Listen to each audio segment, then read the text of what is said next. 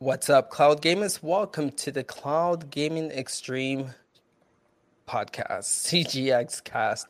So as you can see, the panel is a little different today. So we have some members that are not here this week, but then we have an addition of a guest by the name of Chase. Chase, how are you, sir? I am good, Ace and panel. How are you, my friend? Good. All right, so we're going to kick it off like we always do with just an introduction of the guest members of the panel and just get a sense of what game they play, what platform they playing those games on. So to get started, let's go with you, Holtz. How are you, sir? I am great, thank you. So this week I dived into Elder Scrolls Online Greymoor because it had a great sale that I couldn't refuse. So I'm like a magpie, so I went, oof, that's a great price. And I sort of dived a few hours in, and I'm really enjoying it. Nice. Okay, you, Jared, what game have you been playing in? What platform? So I'm still playing a lot of Horizon Zero Dawn right now. I'm trying to wrap up some of my time with that. And of course, I'm playing the Avengers beta since yesterday. Ooh. And just messing with that on a few different systems because trying to get a bunch of test videos ready. But that's pretty much all I've had time to mess with. I've got probably over 30 hours in Horizon right now. And I probably messed with that beta for 4 or 5 hours at least. That's crazy. Yeah, I think I'm like getting good at editing at the same time as playing, like on my feet, like just doing everything at once because there's only one me, and it's getting a little crazy. But that is crazy. How you liking Horizon? I think it's great. I mean, I know the bugs. I've had probably 3 crashes in that 30 some hours. Some things here and there, but for the most part, I think it's a beautiful game. Runs really well, and it's another good PS4 port. Right. Did you play it on the PS4? Is this? I didn't. Okay. No. So it's all new. Oh, that's nice. That's nice. Cool. Chief, how are you, sir? What have you been playing on what platform? I've been doing lots of platform overviews, so not really had a lot of time to play this week. But when I have got a chance to play, I keep going back to Rogue Company at the moment. Oh. It's funny that Holt said about Elder Scrolls Online. I keep forgetting that I have that game. I need to go back to that at some point. So I thought last podcast you stated that you weren't too good at Rogue. It's pretty interesting seeing you going. Not last podcast. When did I think 2 podcasts ago. You said you kept dying, right? Yeah, so I'm not great at any first-person shooter, to be honest. Okay. But I dived into Hyperscape when it relaunched, realized just how crap I am at that game, and went back to Rogue Company and got a few kills. And like, yeah, okay, I'm sticking with Rogue Company. It's funny. Duncan, how are you, sir? What games have you been playing? I am outstanding. I have been playing some Orcs Must Die on Stadia. I've also been playing some Division 2 on Stadia. I have been playing some Assassin's Creed on GeForce. And I have started up my PlayStation today, but we're not going to talk about that. So, because we've redone the whole downstairs, and we've now got a big, massive gaming room. So we're in a state of flux here. So our front room is nothing but 2 TVs and every single game console you can think of. So we're working away here. Wow, sounds perfect. That's awesome. How about you, Chase? What games have you been playing? What platform? Well, it's been sporadic. I've been lucky to game maybe a couple hours every week just because of work. But as Mark Chief mentioned, Rogue Company has been a breath of fresh air. And I think it's because it's the perfect blend. It's like Counter-Strike, SOCOM, and Rainbow Six Siege had a baby. Right. It's the perfect blend of those 3 games. And one thing that I say all the time to developers, keep it simple. We don't need 50 kill streaks in a game. It's a pure third-person shooter, and that's what makes it great. And then beyond that, I picked up Lost Words Beyond the Page again today. I haven't finished that game still, but it's such a great game. I'm really impressed with it. I'm really enjoying it. I think there's been some emotional moments in the game that actually got me a couple of times. They've done a really good job with that game, so that's been on Stadia. And Rogue Company's been on PlayStation. Sorry. Nice. Wow. It's pretty cool. I got to get back to Lost World. I started the game, but never finished. I think a game came out right after it, and I just switched over and never came back. But it's pretty cool to see you still playing that, man. It's pretty cool. So as you guys can see in this panel, we are missing Ben, we're missing Sunny, and we're missing Mark.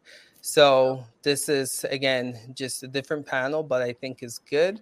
We have a topic that I'm interested in talk about, and I think Chase being here will be a great person for that conversation. So again, we do this every Saturday at 2 p.m. So if you guys like this, definitely mark your calendars for that. All right, so we got a packed show. And to begin this show, we're going to talk about Cyberpunk 2077. Now, they held another live wire, I believe is the event they call it, and this was episode 2 of it.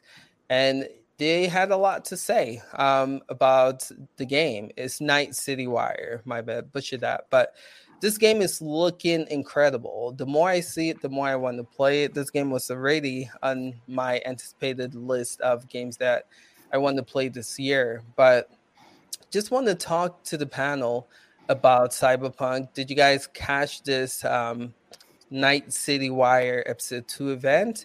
And also, what platform? Because this is another game that's going to come out for Stadia. It's going to come out for GeForce Now, same day release. Again, we still don't know when Stadia is going to get it. But also, because it's a PC game, you should be able to play it on Shadow. So we're just going to start with the panel, see if you guys caught this event, and see what platform you guys are going to choose to play this game on. So to get started, Jerry, what's your take on this? Did you catch this event? Okay, I didn't catch the event. It's been really busy, so I didn't get to see that. Yeah. I started kind of watching it before we came on here, but as far as the platform side goes, I'm a little bit different because I'll be testing it on so many things. So I will buy it on console and PC and Stadia and all that as it comes out. But if I were to just buy it on, or what I'm going to play it on personally, will be PC. Because we've got new cards coming out, new RTX cards should be coming out supposedly in September, and that game is going to be absolutely gorgeous. I think it's going to be the implementation of ray tracing. I think is going to be gorgeous, hopefully even better than the level of Control. But so I definitely will be playing it on PC the most, and then also that will give me GeForce Now. We know it's going to be on their launch day, so I'll be able to play it wherever I go as well with ray tracing, and then eventually they're going to upgrade those pretty quickly as well to the next RTX. So for me, I'll be playing at PC and GeForce Now most of the time. Nice.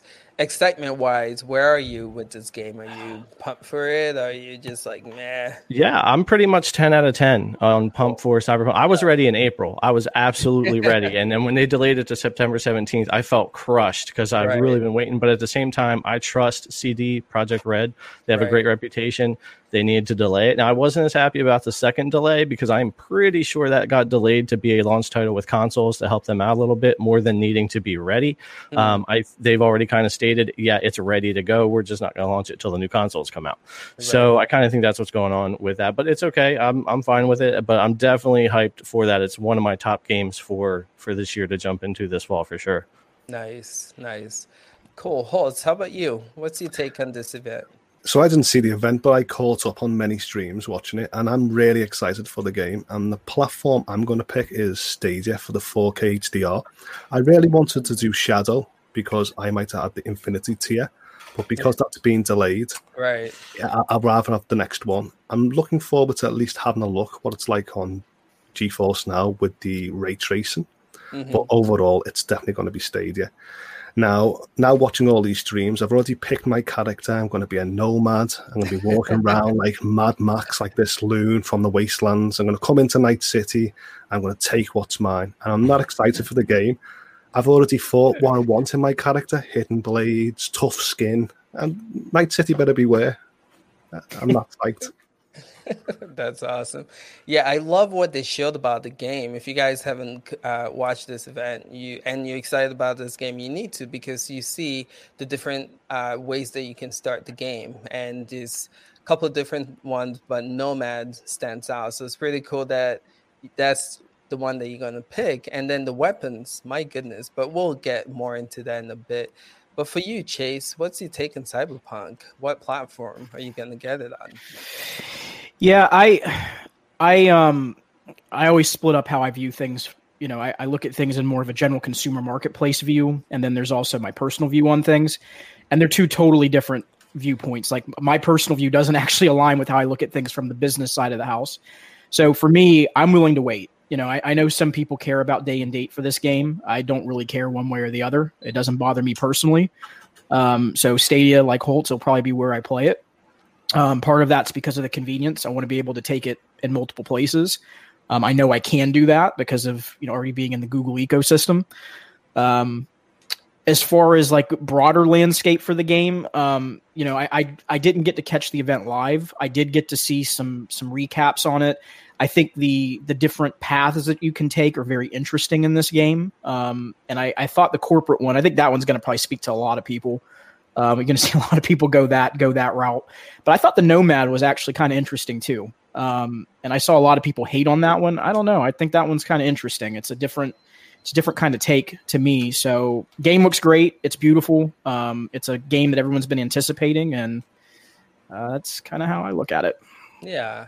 So how long are you willing to wait for it? Because I think it's been confirmed, right? It's going to come out this year. But if the game was to get pushed back, which a lot of people are speculating, right, that it might, how long would you be willing to wait for Google Stadia to get this? Well, again, I'll speak to my personal use case. It doesn't bother me. You know, I've got enough of a back catalog on Stadia that, True. You know, I'm playing games. I kind of bounce around. I never play something consistently right now. Depending on the mood that I'm in. But what I will say, and I'm going to flip the coin on this one, is from the consumer marketplace viewpoint, this is an uphill battle that Google's going to be facing on this because it does matter to people day and date. Like people, they care about that. And it's more so on the spoiler side of things. People don't want to go 3, 4, 5, 6 weeks. They find out from another streamer what's going on in the game. And then they get to the game and go, well, Jesus, I already knew that was going to happen. Like, what was the point? So you're going to see a lot of people have to make a tough decision here that if they're already on the Stadia ecosystem, you may see some jump ship and go over to GeForce Now. If they want to go with the cloud experience, you may see some stick with the PlayStation 5 or the Xbox Series X. It just depends. So, right. Yeah, this is going to be a really popular game and people are going to be talking about it, right? And so for Stadia to be the only pretty much console or cloud gaming service, if you want to call it that doesn't have it, it's going to be quite interesting to see how, you know, Stadia fans are going to be willing to wait and be patient enough for this. But good point with that. How about you, Duncan? What's your take on Cyberpunk and what platform are you going to play it on? I'm going to just start by saying what character I'm going to choose, and it'll all depend on the day when I actually launch it up and what one looks cool, whatever takes my fancy. But at this moment in time, it's the corporation one, which is I'm having my eye on. What platform I'm going to play on is going to be a very, very telling one. There's so many variables with the Stadia version. It's just out there. And if you go back and look at the language, it doesn't even confirm it's coming out this year. It's set to launch. So there is wriggle room there for not coming out there. So I've actually looked up the wording and it's set to launch on the same year. So it's interesting language. At this moment in time, if I was a betting man, I'm going to get it on GeForce Now for two reasons. Because we know it's coming at launch, and it's going to be £20 cheaper. So yeah, you have to figure that into it as well. Because you can get it on CD keys now for £35, which.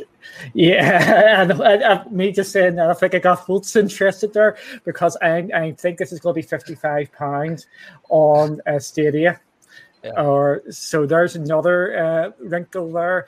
You can pick this up for a lot cheaper and pick it up for GeForce Now. So that is something else to keep an eye on. Good to know. Good to know. How about you, Chief? What platform? And are you excited about Cyberpunk coming out? Yeah, I'm excited for Cyberpunk. I didn't watch the event. I did catch up on some of the videos.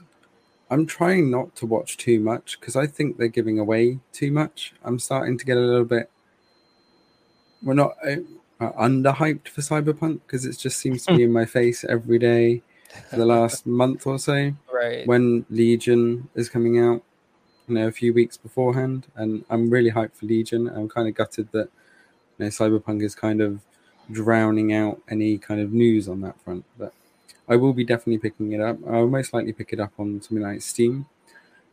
One for being able to play on GeForce Now, but also because I want to see how the 2080S maximum settings rig plays it. If it is that higher quality, then the input lag might be worth it. But if GeForce Now gets the 2080s up there and or their Ampere cards, then GeForce Now is going to be a win for me. I'll be very interested to see how Stadia can compare. Right. Cyberpunk has probably got to be, I'd say, one of the next Crisis. Can it run Crisis? Can it run Cyberpunk 2077 on anything above medium settings? I think it's going to be one of those type of games. So Stadia is really going to have to flex its muscles on this one, I think. Right. But if it comes out more expensive as well, that could be another nail in the coffin for me. But yeah, I'll definitely be picking it up on Steam, and I'll be watching closely what happens with Stadia, whether I switch over or not. Right. No, that's a great point. And I think with this game, like we stated earlier, it's going to be pretty much one of the biggest games coming out this year. And for me personally, I would love to play it on Stadia because, like I've stated here on the channel, I feel like Stadia is one of the most reliable cloud game platform or service to where you boot it up, you're able to play, you get right in, no issues, no problems. But right now, though, GeForce Now, I think they want to make a statement with this game, it seems like. I mean, they have been posting on their Twitter, right? They get the same day release, they flexing their RTX muscle, ray tracing muscles. So I think it's going to be pretty interesting to see how this plays out. And, there's also rumors and talks about Game Pass getting it same day release. And who knows how that's going to play out if this is going to be playable on Game Pass. But this is definitely one to keep your eyes on, guys. And so if you guys are looking for that big AAA title for cloud gaming, for Stadia, for GeForce Now, for Shadow, definitely mark this one down on your calendar. So go ahead. Oh, what I was just going to say as well is, remember we've got the NVIDIA press conference on the 1st of September. Yeah. Would it be out from the realms of possibility that we get something out from that where we may see Cyberpunk being 4K as well? Just to show off their new cards. Well, they've got the 2080 Ti Cyberpunk edition, haven't they? Could there be an Ampere announcement of a Cyberpunk version? Yeah, that's what because they've been really, really pushing this, and that could be the showcase title to kick off GeForce Now. See, that's one of the reasons I'm going to be watching this conference at the end of the month or beginning of next month, because I think there is going to be something going on there, because you can see GeForce Now is just starting to push out a load of things, which we're going to come on to later as well.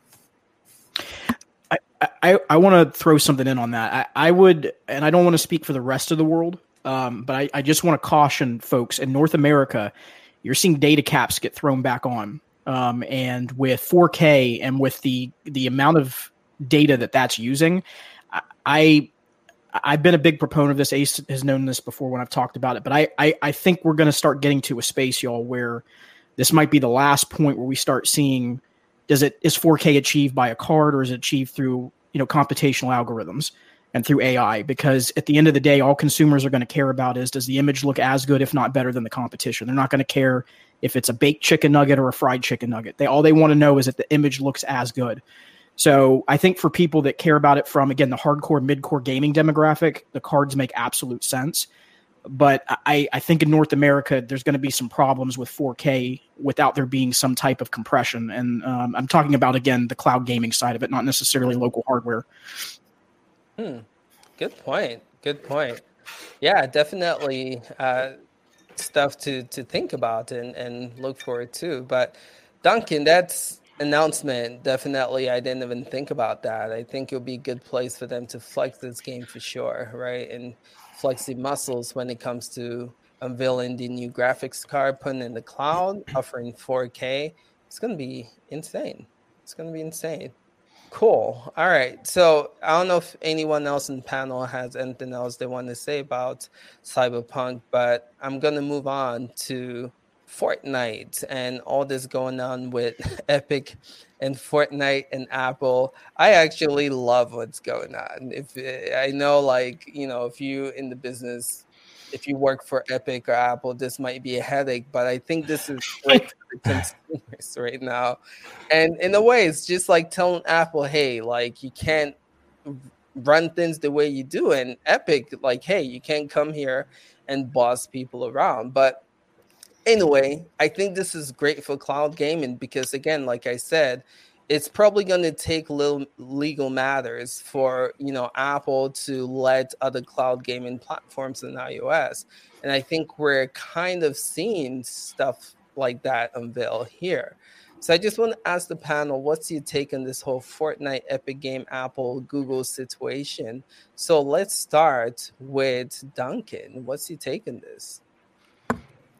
I'm the same as you. I'm absolutely loving it. I'm laughing my bits off with all what's going. It's absolutely really, really funny. And you know, Epic has just been sporting for the fight because I had everything up and ready to go. The Fortnite video, the legal action. It's absolutely brilliant. It's a soap opera, is what it is. With what's going on, I know some people might not agree with this, but I think things are going to happen from this. And if you remember back, can you remember what actually started the crossplay situation many, many years ago? It's Holtz knows where I'm going with this. It's Epic accidentally on purpose switched on crossplay for PlayStation and Xbox and stuff like this. Tim Sweeney and Epic are brilliant at this sort of thing. Even if you don't like them, they know how to play the situation to get what they want. And I think this is what they're doing. They're playing the situation, and I think Apple and Google will eventually have to do something. It might not be down to the 10%, but I think there is going to be movement of some sort of it going forward. Okay. How about you, Jerry? Let's get to you about this whole situation. I got the way I found out about this was hilarious. My phone started going off like crazy. It's my freaking niece and nephew. What happened to Fortnite? Because they know I'm looking at everything. I'm like, what do you mean? And I was busy editing and stuff. And I jump on and I see what's going on. I'm like, oh my gosh. So I told them, you know, this is what's going on. Xbox and PlayStation and PC will be back on soon. Hang in there, because his PlayStation one wouldn't even work because they had to shut everything off for a little while and then get it going. Yeah, so that's how all that started. And I saw a funny meme earlier with Godzilla was Epic, and then two other monsters are like Google and Apple, and like Epic. It was hilarious, and I'm like, okay, they're all huge companies. I don't know who everybody loves and hates, but I really loved seeing that. And it takes a huge company to take on huge companies. Yeah, and a lot of developers have been griping about the 30%. Apple usually more than others, but a lot of people don't realize Google charges the same 30%. So for any company to step up like they did, the way they normally would, and do something like that, I'm really happy to see it. And maybe it will help everybody out in the long run. Nobody really cares if Epic gets another 15%. Yeah. They don't need it. But if this battle helps to get the smaller developers to not pay that 30%, that could make a huge difference. Think about 30% of your income on something like that. So really cool to see it. I found out in an interesting, annoying way, but it's really fun to see it happen. And if I find that meme, I'm going to put it on Twitter later. Yeah. It's hilarious. That is funny. The way you found out. Yeah, I didn't even know until like 2 or 3 hours after it happened. I think I was having an open mic segment and someone was like, "Hey, did you hear?" But that's funny. How about you, Chief? What's your take on this? Being a developer, I find this hilarious. For one reason more than others, but Epic knew exactly what they were doing, so they are not the victim in this. In the slightest. They had this plan. This was very well orchestrated. They did. Anybody who thinks that they could get that video up, those court papers up, which would have taken months to draft and get approved, within hours, within minutes going up. This was very well orchestrated. However, Epic's mobile success for both iOS and Android are very much thanks to Apple and Google's massive ecosystem that they have built over the last 10, 15 years. And that's the reason why they take that 30% cut of in-app purchases only. Okay, there's a minor developer fee. It's nothing. It's like 80 quid a year. Who cares, right?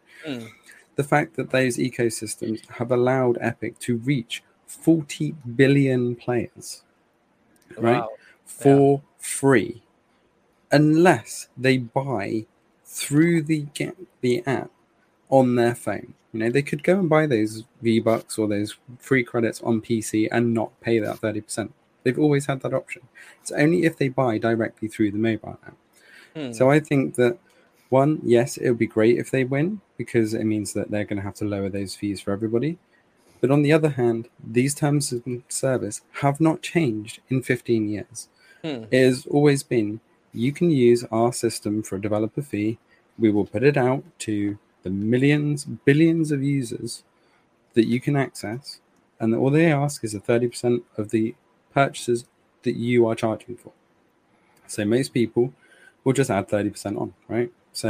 Or say go to the website if you don't want to pay the 30% fee. But if you want the ease of everything's tied into your Google Pay or your Apple Pay, for you to click a button on your phone and buy those V-Bucks, you know you're going to be paying that 30% extra. It's not been a secret. It's never been hidden, right? Every developer has always shirked about it. But at the end of the day, they are getting to reach billions of users that you would never be able to do before. So, okay, Epic, you want to play the good guy here, but no, bite the hand that feeds you. They can quite easily just shut them down. Right. True. I'll get to my point in a bit, but yeah, good point with that. How about you? So I've been waiting for this, Chase. I want to hear your input on this situation, because again, you, I think, are very insightful with stuff like this. So what's your take on this? Well, I think everybody's had good points, and I think it kind of leads to a crescendo of, you know, what the reality is. And there's two pathways with this argument, and you know what Marchief said about how they had these papers ready to go and this was a calculated decision. It absolutely was. As soon as Microsoft and Google made that, or more so Microsoft made their statement, immediately they filed these papers. This is a public perception campaign. This is not a legal campaign. I'm going to explain that in a second, what I mean by that. Because on the public perception side of the house, I think this can change things. I think the public may push Apple versus legal pushing Apple because of choosing not to purchase and things like that. They'll be forced to have to make a decision if revenue goes down and if they don't move units. But on the legal side of the house, on this specific argument about the 30%, this is not it. They made the argument in their injunctive relief filing that this is anti-competitive, and it's not. You can go to any ecosystem. Someone could go buy a PlayStation. Someone could go buy a Microsoft Xbox. There's different avenues that you can play this game. That's not the single entity that controls the entire internet. And they are trying to make a disingenuous argument about that. And the 30% itself is we see it in other companies and other ecosystems where companies take a percentage to use their database or their services. So they're not going to win this. Court precedent has been pretty clear on this over the years, and I don't see that the court's going to change their position on this specific issue. I think Epic is going to lose. I would be shocked if the courts change direction on this specific perspective, because it would open up a whole can of worms in a lot of other cases that have already been decided. You'd start seeing refilings of all kinds of stuff. But I think the more interesting side of this, I know we're not talking about this, Ace, but I want to throw this in here real quick, is when Google and Microsoft filed their lawsuit, and trust me, that lawsuit is coming. It will happen at some point in regards to the cloud gaming version of their ecosystems being rejected by Apple. Apple's position is we can't regulate the ratings of these games. If that's the case, then how are you allowing Netflix on? Netflix is being regulated by a ratings board for their movies. It's a disingenuous argument that in a legal position, they're not going to be able to win because games are rated by what? ESRB, USK. There's a lot of different ratings boards across the world. So on that side of the argument, that is where Apple is absolutely going to lose. If they get into a legal battle on that position, and that's going to be their legal position, if that's where they're going to, hang their hat on, They will lose that in a court of law. There's no way that that's going to stand as far as that position. So that's... Sorry, just to jump in, there is another clause that is written into their terms of service regarding game streaming specifically, which is what they'll actually hang their court on. They can, but I'm going to tell you that's going to be invalidated by the court. Guaranteed. Yeah, you would hope so, and that's what they should file the suit against. The comment, it was a comment and a statement. It's not in their terms of service around the game regulation. I don't know why they were stupid enough to spout that. But see, that's the whole thing. That is where they played their, and I hate to say it like this, but they're almost playing their hand ahead of the actual, what I would call the legal competition, which is the court. The court's going to see that public position, going to go, if I was a good, not defense attorney, but the plaintiff, right, coming forward and saying, hey, this is what our cause is, they're going to go back to that public position and go, but you said this publicly. You said this is the reason that you're doing it. And Apple's going to be in trouble. And just because you put something in terms of service, and you're absolutely right, Mark Chief, I was going to bring that up, that doesn't necessarily mean it's legal. It can be invalidated by a court of law. So I just don't think that that's going to stand. I think that is going to get overturned if a lawsuit is filed on that. I love this. This is so cool to see, y'all's intake, and I'm learning as you guys speak. So love it. That's why, again, I said Chase would be a good person for this topic. So yeah, Holtz, want to know what your thoughts are. See, I was leaning to more being Apple because I believed, Epic agreed to the terms of service and they went behind people's back to change it. Now, if a law gets passed and things get changed, I think it's going to bite all these big companies in their, backside.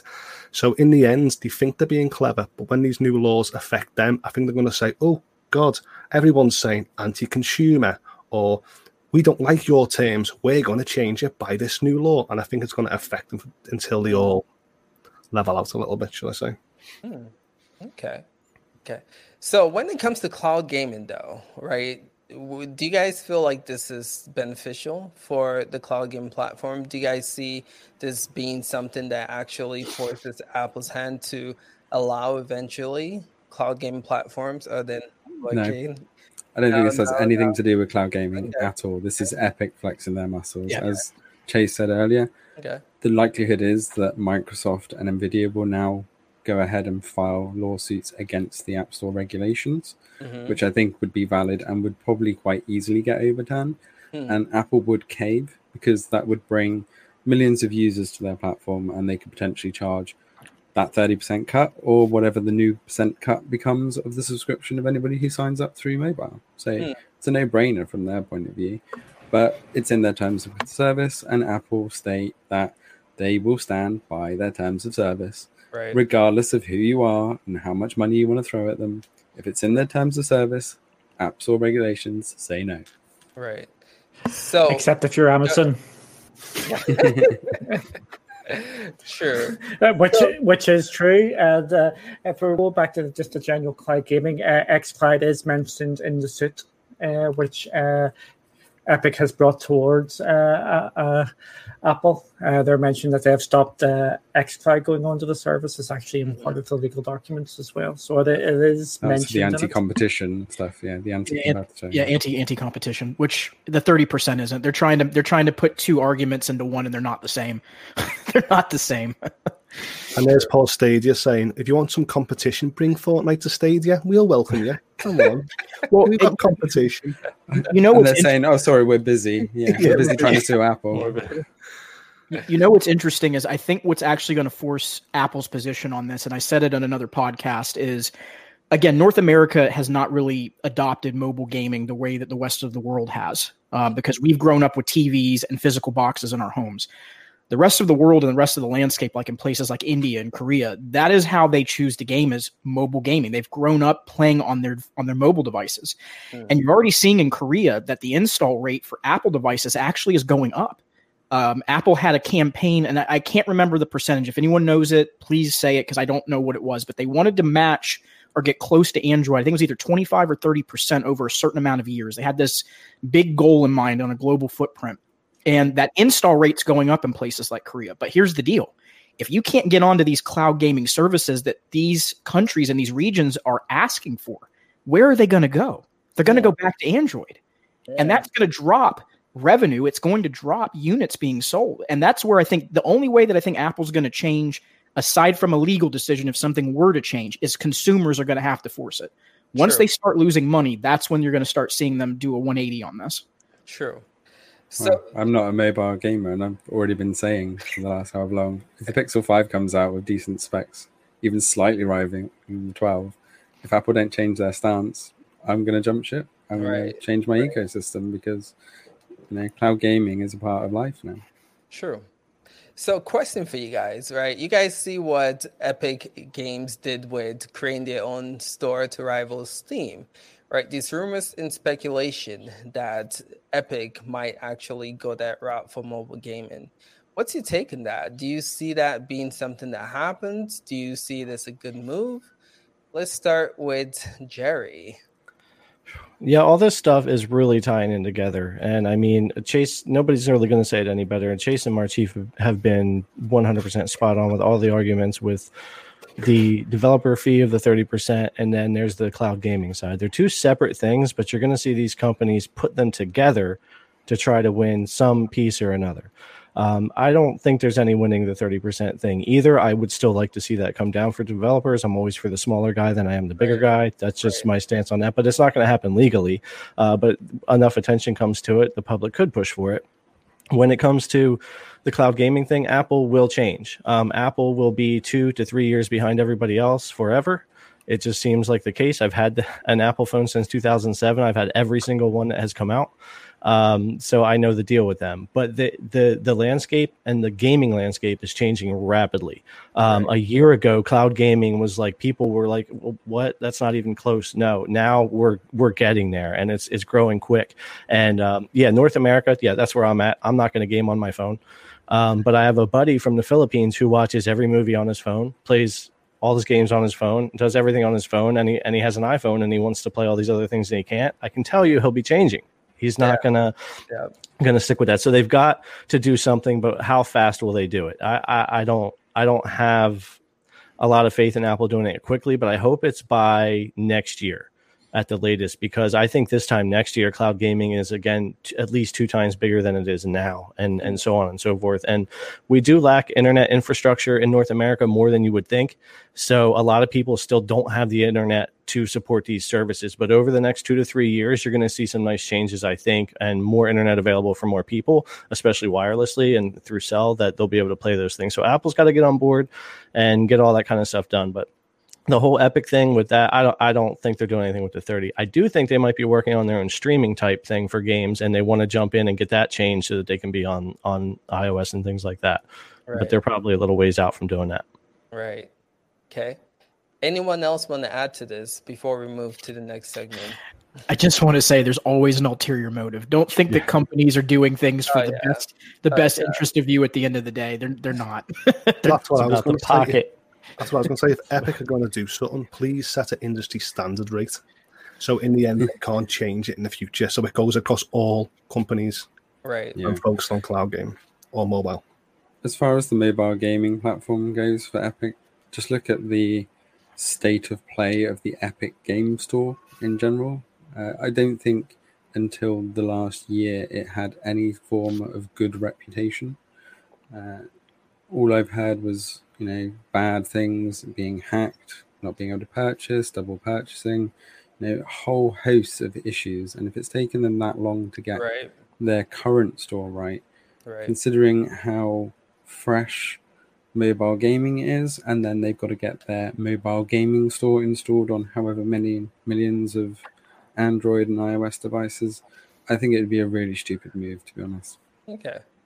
That's I think it would be too, but again, you can never sleep on Epic. They will find ways to make money. So that would not surprise me if they go that route, honestly speaking. All right, cool. Anyone else from the panel want to add to this? If not, we're going to be moving to Stadia news. Anyone else? What the Stadia news? So actually, that's something I do want to talk about. So as you guys know, Google Stadia every Tuesday, they have the updates where they tell us what's coming for Google Stadia. And this Tuesday, I have to say, was a little underwhelming, right? If you are into playing Google Stadia, because they hardly let us know and then knew that we didn't know previously. So we got a release date with Rock of Ages 3.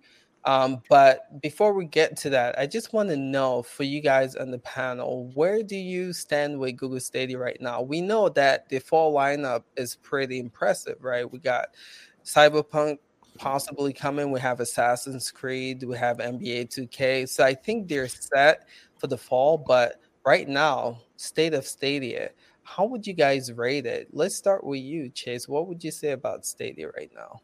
God, you just named the Patreon podcast I did over on for this week on Stadia Unfiltered. It was literally the name of it was the State of Stadia, and I talked about the good and bad. Yeah, it's funny. Yeah, it's a mixed bag. Look, there's a lot of good things about this platform, and I always look at both sides of it. Again, let me separate this out when I talk about this. Personally, for me, my use case, I have no issues with it. It runs great. It fits everything that I need. I don't have any problems with it. I've never had any complaints about it, other than I wish they would get mobile parties on there like ASAP. That's my only complaint. Other than that, everything else I've had, a pretty good experience with. On the consumer side of it, though, it's a mixed bag. We know it runs, we know it works. It's the best version of cloud gaming that exists in the marketplace. That there's no question, you can't argue that. But there's the other side of it. And I think this is where it's been a roller coaster for them. And there's no consistency, unfortunately, in this. Their communication strategy is terrible. It's absolutely terrible. I don't want them to be quiet. Them talking on Tuesday was better than saying nothing. But we're at a point now that we need a roadmap. And I think I have to keep going back to this multiple times. I think Jack Buser, God love him, he's one of the most honest people in the industry. I love the guy to death. I think he was the most honest person from Google this year. He did an interview with IGN and said, this has been a data collection phase. Okay. If that's what this is, then say it, Google. Right. Say what it is this year. Just be honest with people and say it up front. Because if 2020 is a throwaway year, and that's fine. Listen, for people that are already on the ecosystem, I think they'll accept it. I think they'll be fine with it. But you've got people out there that are dogging this thing, and you've got the general consumer marketplace that's trying to look at this and say, is this something where I want to go? And you've got all these weird communication things that are happening with it. You've also got people that are saying, okay, well, if I'm going to play FIFA and I'm going to play Madden, is it coming day and date to Stadia? Oh, it's not. Well, then I'll just go to the Xbox or the PlayStation instead. Right. So they're in this uphill battle this year when, yes, it's a long-term strategy. And let me be very clear. I know this is a long-winded explanation, but I promise I'm getting to a crescendo here. Yeah. It's a long-term strategy, but first impressions in business mean everything. And sometimes it's very hard when you're trying to play a long-term game in business to say, I'm building something versus I'm digging my way out of something. And right now, Google is in the position where they're digging themselves out of a hole. They're not building something. And this next-gen console generation, it's kind of drowning them out right now, even with them not having exclusives. That's what the talk is. And it's going to continue to be that until Google comes out and they have a hook. They have a reason that someone should come and be on the platform right now. And until that happens, I dare say, sadly, and this pains me to say again from the consumer side of it, they're not building something, folks. Yes, they're putting features on. They are. Yes, that is happening. No argument. But I think they're digging out of a position that they shouldn't have been in to begin with. And that's a much harder place to work from than it is from building something. Nicely said. Nicely. I've preached that too, right? When I streamed the launch of Stadia. Yeah, the PR definitely needs help. But yeah, good point of that. How about you, Jared? What's your take on the state of Stadia right now? Yeah, agreed. Stadia has the best streaming tech in cloud gaming right now by far. I don't use them a lot for gaming, but I use them a lot for testing, of course, on the channel. And every time I go to mess with a game on Stadia or to work on a video for them, it's like I remember why I like it. I open up my browser, I click play on the game. I'm literally less than 10 seconds from the time I sit down to my already booted computer to the game loading up. It's a wonderful experience. Yeah. Player base is a huge issue for me because there's not enough cross-play on there. So you either need a huge player base or a lot of cross-play features in the games. So you need a lot of games on there that are already cross-play. I've said many times they need Warzone and other games on there, and they need to spend some money to make that happen. If I could play Warzone cross-play on Stadia, I would play Warzone on Stadia 90% of the time. I can tell you right away. The way their controller works, their latency, everything, it's fantastic. The marketing's horrible. They are a console. They may be in the cloud, but they are a console, and they have not nurtured this thing and taken care of it like it was a console launch, and they should have. They've got no mascot, and I know that sounds funny, but they don't. They don't have a Mario or a Sonic or a Chief or Halo Chief, not you Chief, or any, or any of that stuff. They don't have any of it. They didn't have exclusives ready at launch. They didn't have a mascot ready. They had no marketing around a Bandicoot like PlayStation 1. They didn't have any of it, and that's been the huge holdback. And that's why Chase, like he's saying, instead of building this service for the past almost year, it's felt like it came out and then they started digging out right away for me and just trying to get to a point where the consumer is going to want to go there and play, and just not enough people want to. But it is a great service. It has a long ways to go, and the fall games are going to be great, but they've got a ways to go for sure. Right. So I think it's interesting that you mentioned that, and you too, Chase, because I did a video on this a while ago when Stadia first released. But the way Google operates is that they put out a product or a service and build onto it. And I was asking the question, right, is this a good model for Google Stadia? Because the gaming market is a beast, right? People have, they're very, very different. They have less patience for BS. So it's either you bring it or you don't. And so I don't think this approach is clearly working for Google. And I think they need to think otherwise, think of a different way to go about this because it's not working. But I do want to hear from you, Holtz. What's your take on this? In my state of mind, I think Google's Stadia is in a great place for me, because if Google looks at my data, they go, here's a gamer who's bought 6 full price games, 8 heavily discounted. He's made up for family sharing. He's made up for crowd play. We showed it in one of his favourite games. And he's telling us within this year he's going to pre-order or buy another 8 games. So they're going to look at someone like me and go, we can't be doing wrong in his mind, even though they're still getting a lot of hate. So to me, I'm really loving what they're offering for a gamer like me. Good to hear. Good to hear. How about you, Chief? What's your take on this? I'm still waiting for Stadia to do something, and I think the final nail in the coffin for me really is the last couple of weeks. We know crowd play's out there, we know YouTube streaming's out there. It's been out there a few weeks now, 2, maybe 3 weeks. Still no announcements from the community stream. Still nothing from Stadia on a roadmap. We know their PR and their marketing team is poor at best, but there's no hiding that they are testing these features. So why not just come out and tell us, what the plan is, when it's actually going to come mainstream? I don't understand why they have to do all this cloak and dagger stuff. And as you say, the gaming world is far less, patient when it comes to this sort of stuff. And we're approaching the tail end of the year now, and we still don't have a whole bunch of features that were promised at launch. And I think it's really, the iterative development cycle is not a console development cycle. I don't think it is working. But as others have said, it works. My kids play on Stadia more than I do. Usually the Crew 2.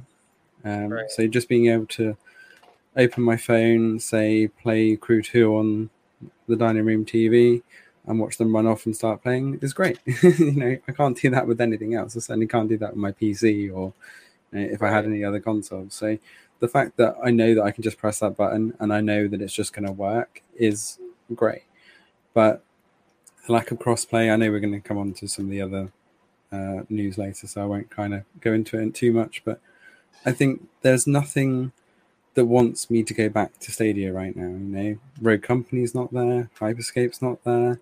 A lot of the new games that are, pushing people to do crossplay, to engage with their users or people and be co-op players again, it's just missing. So I still feel that Stadia, as people have said, is playing catch up. It's trying to dig itself out of a hole, and it doesn't have any of that games or any of those features to throw it out of that hole right now. And I'm just kind of waiting. I know it's going to work. I've got all my tech. I've got everything ready and waiting to go. I'm just waiting for them to give me something, a good reason to go back to it. Right. I think Sunny kind of said it best today in his grid stream. He was like, I need something shiny, right? Like normally he's like, I'm content with just playing whatever Stadia throws at me. But he was like, I think about this time is now that they offer another great game. It just feels like there's a big void from the last AAA title till what's going to come out in September with Avengers. Felt like they missed the gap to definitely showcase something great. But enough of that. Duncan, where are you with this situation? Okay. Jason's sitting there. He's ready for this. I have actually moved over to I'm actually worried about Stadia now. I'm not deeply concerned, but I now have worries about Stadia going forward. We have seen over the last week, I know you can't take these as gospel, but they give you an indication of the player base of Stadia, and it is shockingly low. It is really, really low. 2 of the pro games, haven't got like 5,000 people playing them, and Orcs Must Die and Destiny 2. This is Orcs Must Die. Since the data's reset, only 5,000 people have added something onto the Apprentice one on level 1, and the Apprentice is the most popular mode, or the mode where most people play. Then we move on to the games coming into the fall here. How many of these games can you recommend to actually buy on Stadia? Can you recommend getting Avengers on Stadia, a multiplayer game with no crossplay? Not a mission. Yeah. What about FIFA? What about Madden? If you're a big online player, can you, in your heart of hearts, recommend buying them games on Stadia without crossplay? No. Right. I'm concerned, even though we're getting FIFA and we're getting Madden with no crossplay, it's a bit like, look, here's a game, and then people log in and play, oh, there's nobody here to actually play with. I'm waiting here just to get a match. Stadia needs a brand new marketing team, which we have said since even before launch, and we're talking November. I'm just really worried that people are just it's going to become a complete another afterthought. Look at the hype and how much people are actually excited for xCloud coming, and that's just a value added. That's not actually like a main. Right. Stadia is in a difficult place, and I agree with Holtz here where, if they look at my data, they say, I'm buying games, I'm playing loads here, but that's just me and you and a few others. We're not talking thousands upon thousands or tens of thousands of people actually sticking the numbers in here. And here's something else to think about. This is a console, and it's out in the main markets of America and Europe. It's out in most of the big countries are, and the install base is next to nothing.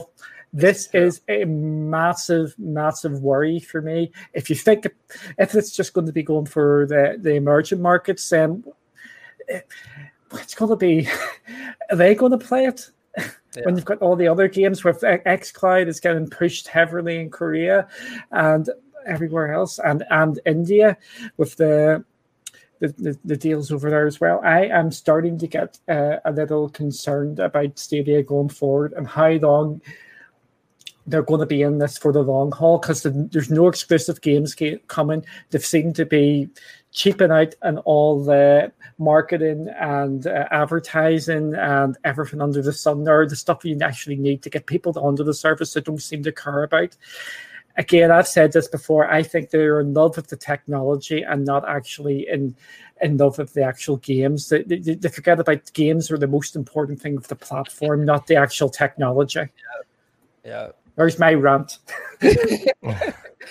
Just like I stated earlier, I feel like, again, the approach that Google took with Stadia is just not going to work, right? They approach Stadia like how they would approach any of their softwares, right? We'll put it out there and we'll fix it. Gamers don't have time for you to just fix it. If it were a Sega console, it would already be it would already be discontinued. I can tell you exactly from experience. True. For sure. True. And go ahead. No, go ahead, Ace. I have something to add to that, but I'll wait. No, I think with what Duncan was saying, right? Just if you look at all the countries that this is available, you think like the install base will be even bigger. But the sad part with all this is we've, preached highly of like when Google Stadia free base becomes available, things are going to turn around for Stadia. Guys, it's been how many months now, and we're not seeing that. Even I would say things have even gotten worse since free release as far as like people engaging with Stadia. So that is actually what has me really concerned right now. But Chase, go ahead. No, I think this goes back to the point I was making earlier, just to tie two things together, and it goes right into to segue what Duncan was saying is this is why you need a roadmap. They needed a roadmap for this year to say these are the marks that we're going to hit throughout the year. And again, people say, well, they're not that nobody does that. That's false. Other gaming companies give roadmaps all the time without giving away what? Proprietary information. It happens, folks. This is not something that's unattainable or doesn't happen in the marketplace. And I think another interesting misstep, and Ace, I'm going to drop it here. I'm going to go ahead and throw it in this podcast too. Go ahead. There was a really interesting conversation that I saw on Twitter, and I'm not going to say who the Google employee was, but I'm going to call him out here because this was a very interesting response. Somebody put out on Twitter from the community. They said that the crowd play demos that were going out to other streamers outside the Stadia community, and I'll tie this together. That it's not about the community, it's not about the existing users, and the Google employee liked that. Do you know what that says optically? It says that your user base that's currently on the platform doesn't matter. That's what that says optically in PR. And how they don't get this stuff, it's simple. It's a Silicon Valley mindset. It goes back to what Duncan was saying about, or actually no, it was you, Ace, about this isn't a product. Right. Like they can't treat this like a Google Home or a Google Wi-Fi point. This is a gaming platform. It's much different. Right. And I think again that ties into the larger issue of that whole statement about, well, crowd play was given to streamers outside of the community, right? That only had maybe 10,000 or 1 million. Yeah, that's fine. That makes sense that they did that, and they were trying to use that for a mass exposure campaign.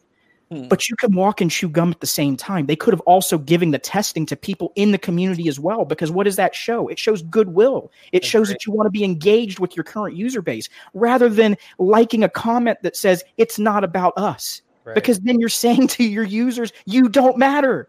Like it's so again, I come from a marketing background. This is simple stuff, y'all. We're not talking about like next level economics. This is the basic PR and marketing conversation points that you should be able to hit. Right. Yeah, it's mind-boggling. It's mind-boggling. Yeah. Also, consumers are saying the same, though, aren't they? They're saying, "Well, we don't care about you, Stadia, because we can get these games anywhere else." So they're not showing the support to support Stadia for them to say, "Well, the community, you support us, we'll support you." Right. So it's a double-edged sword. It absolutely is. I think that there's so many ways that they could be tackling, because again, what is this all about at the end of the day? They want to generate new users onto the platform. There's better ways to do it than what they're doing right now. And I think that's what it comes down to at the end of the day. Make your current users happy and they'll tell people to get on. All right. So I'm reading the comments. Go ahead, Duncan. I was just going to add one wee thing about the lack of communication this week. There's there's 2 games coming out next week, isn't there? They could have mentioned that in the blog. Super Hot, Mind Control Delete is coming out. And we also have PGA's coming out next week as well. Right. Top of my head. So 2 games. Sure, Duncan. They haven't mentioned it. Say it again, Chief. Said have they? They've not mentioned anything. Yeah, can't be happening. Google's not said anything. There's 2 easy wins there, which they could have put in their Tuesday blog or even on the Thursday one, which we didn't even get this week. We've got 2 games coming out next week. Woo! Yeah. They don't build hype well. And here's the thing as well. So expectations in the Stadia community compared to the GeForce Now community. 11 games came out, which we're going to talk about later in the podcast for GeForce Now.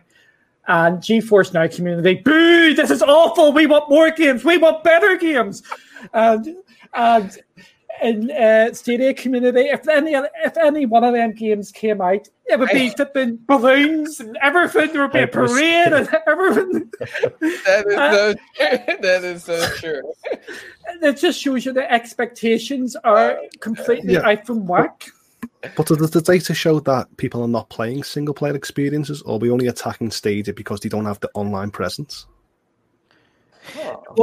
Well, I think here's and that's actually a really good point, Holtz. Yeah, I think the problem that it comes down to is what is going to cause someone to pick up Stadia, and I think in the beginning the argument was a valid argument. It's the user base out there that doesn't want to pay a subscription for a catalog of games. They just want to buy the FIFA and the Call of Duty each year, and that's it without having to get a console.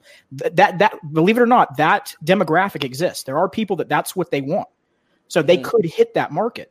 The issue comes in is, like everybody has said, there's no crossplay. So if your user base is low, you're not going to get the games.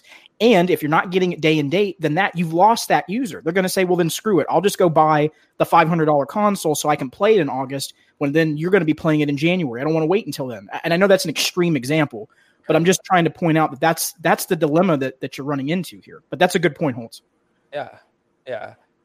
But man, you guys, I feel like are hitting it right on.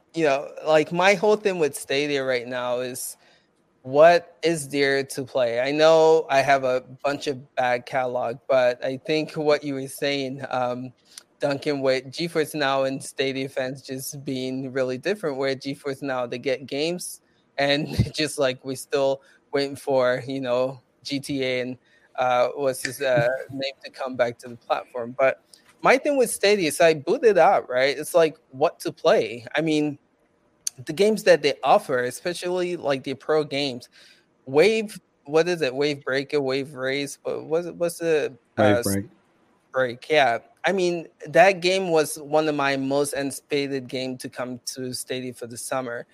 And like that game has no substance. Disappointment on Ace's face when he did that video whatsoever. And then Orcs Die 3 is a great game, but the thing is, like, after a while, there's just no substance. And then to top it off, if you do want to get into like a multiplayer game on Google Stadia, if it doesn't have like you see people still playing The Division 2 because they can find people to play that game with.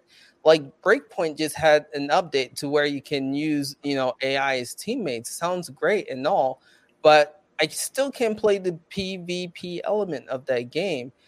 And I feel like that's an issue that people are having with Stadia. Just no one to play multiplayer games with, and the games that they're offering are not really meaty. I mean, the meaty games that we got were GTA, Red Dead Assassin's Creed, and the Tomb Raider games. But ever since then, we haven't really got like meaty AAA titles. And I feel like that's kind of what's lacking for Google Stadia a little bit right now. But I think that should roll us into the FIFA conversation. But the whole lack of crossplay. You would have thought that they would have learned their lesson from previous games. The Division 2 has worked massively. It's still going. It's still going very strong. Right. If I didn't have Uplay Plus, I would be playing Division 2 on Stadia, hands down. Stream Connect, instant play. I'd be there. But we know that Legion is going to have those features, so hopefully that will bring a load of people back and having crossplay.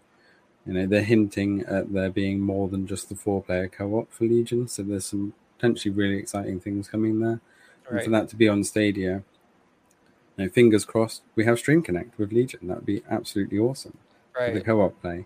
Right. But again, no information. So we're just in full speculation now for the next 2 months, because we know that Stadia is not going to say anything about that game until probably the day it launches. So it's just one of those things. And we've got all these other games, as Duncan said, coming out, most of which are single player or not going to be crossplay. And I hate to say it, but as we had the conversation earlier, and you saying about the quality of pro games, the pro games feel a bit like Apple Arcade. They think that they're the best games in the world for this like minimal fee until you go and use them. And then, as you said, you play them for like 5 minutes and you're like, nah. Done. Yeah. Anyway, Duncan mentioned announcement and how you guys remember the Connect, right? We were talking about how it was kind of lackluster, and then I think the following week on Tuesday they gave us the announcement of like 5 games coming to Pro, and 2 of them were unexpected or something like that. I'm just like, why didn't you guys announce that at the Connect? And the mobile phone. Yeah, the mobile. Yeah. It's just, again, the PR and communication, something that they need to just fix, or are they going to keep running into issues like this? And not just that, but you actually had to find the Connect when we were going to watch it. Like they're not even good at promoting their own Connect. You had to go make sure it was the right one from them. And go ahead.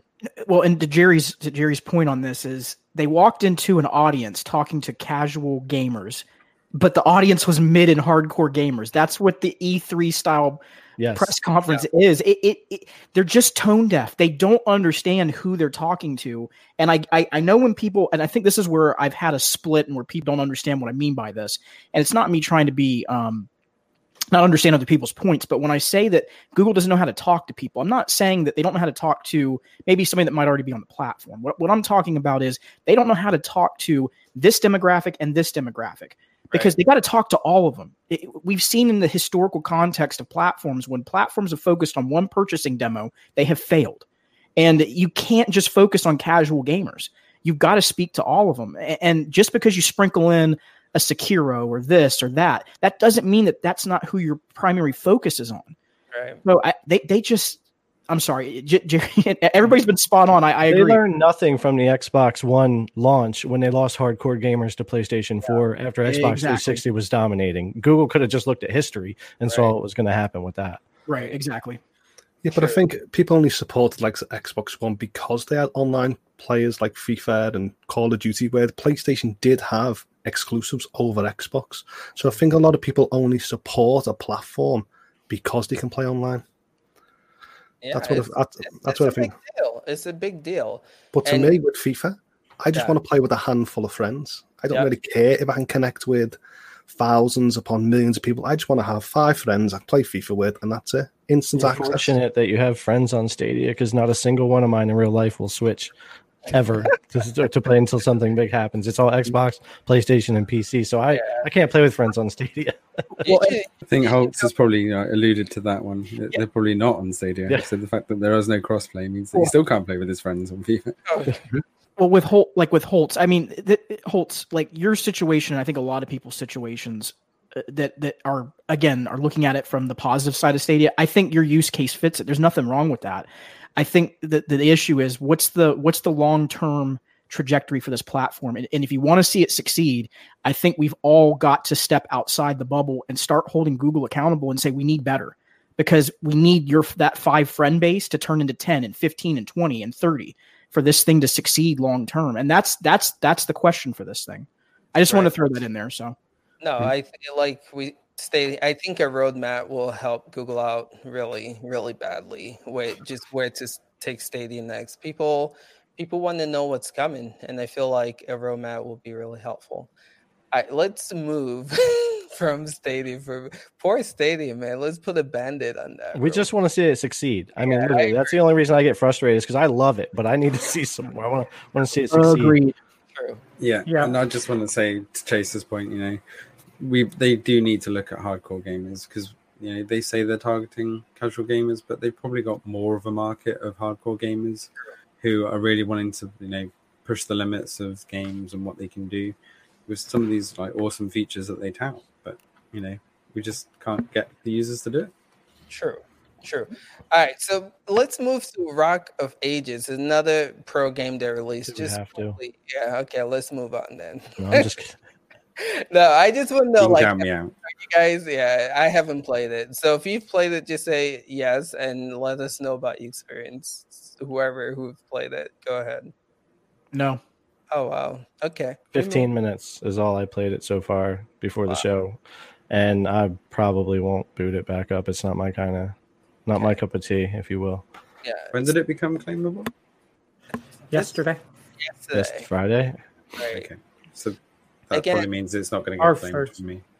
again, these are the pro games, like I was saying, just mediocre, lackluster, and just not really that fun to play.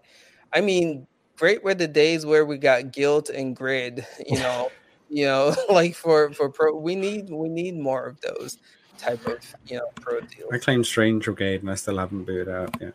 Thing. I think I played it for like 10 minutes. They just need some games with really good core mechanics. Like if they can find that kind of a game, it doesn't matter what the graphics look like.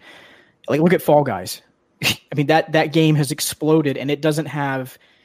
Again, why is it exploded? Because the core gameplay is phenomenal. Even though why is it not on Stadia? Well, yeah, I agree because it's crossplay. Right? No, it's crossplay.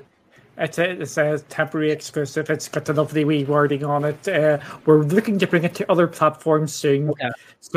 So it's got a temporary, and it looks like it's coming to Stadia as well. But if that doesn't have crossplay, that is definitely. It doesn't. Yeah, no, it doesn't have crossplay right now. Actually. No. Okay. All right. Yeah. So. It's on PC. It's only PC, so it doesn't need it. Yeah. Maybe it'll get it by the time they release on other platforms. If Stadia got Fall Guys with crossplay, that would actually be pretty cool. I would play it on there in a heartbeat. Really cool. But cross our fingers. We'll see that in Stadia. All right, let's move to GeForce Now news, guys. So you guys know 14 games have been officially released for GeForce Now. We got a killer bundle, which I'm really excited about. Even though I'm not a big Hyperscape player, I still think the deal is amazing for what you get. And then we have, of course, Hyperscape releasing on GeForce Now. Just want to know for you guys on the panel, what's your take on the GeForce Now news for this week? We can talk about all these games, but I'm sure you guys have watched videos with Jerry and myself making it in the GeForce Now news. But what's your take on GeForce Now news? We'll start with you, Holtz. Well, to me, when I look at them numbers, I think all them games are lackluster, apart from South Park: The Fractured But Whole.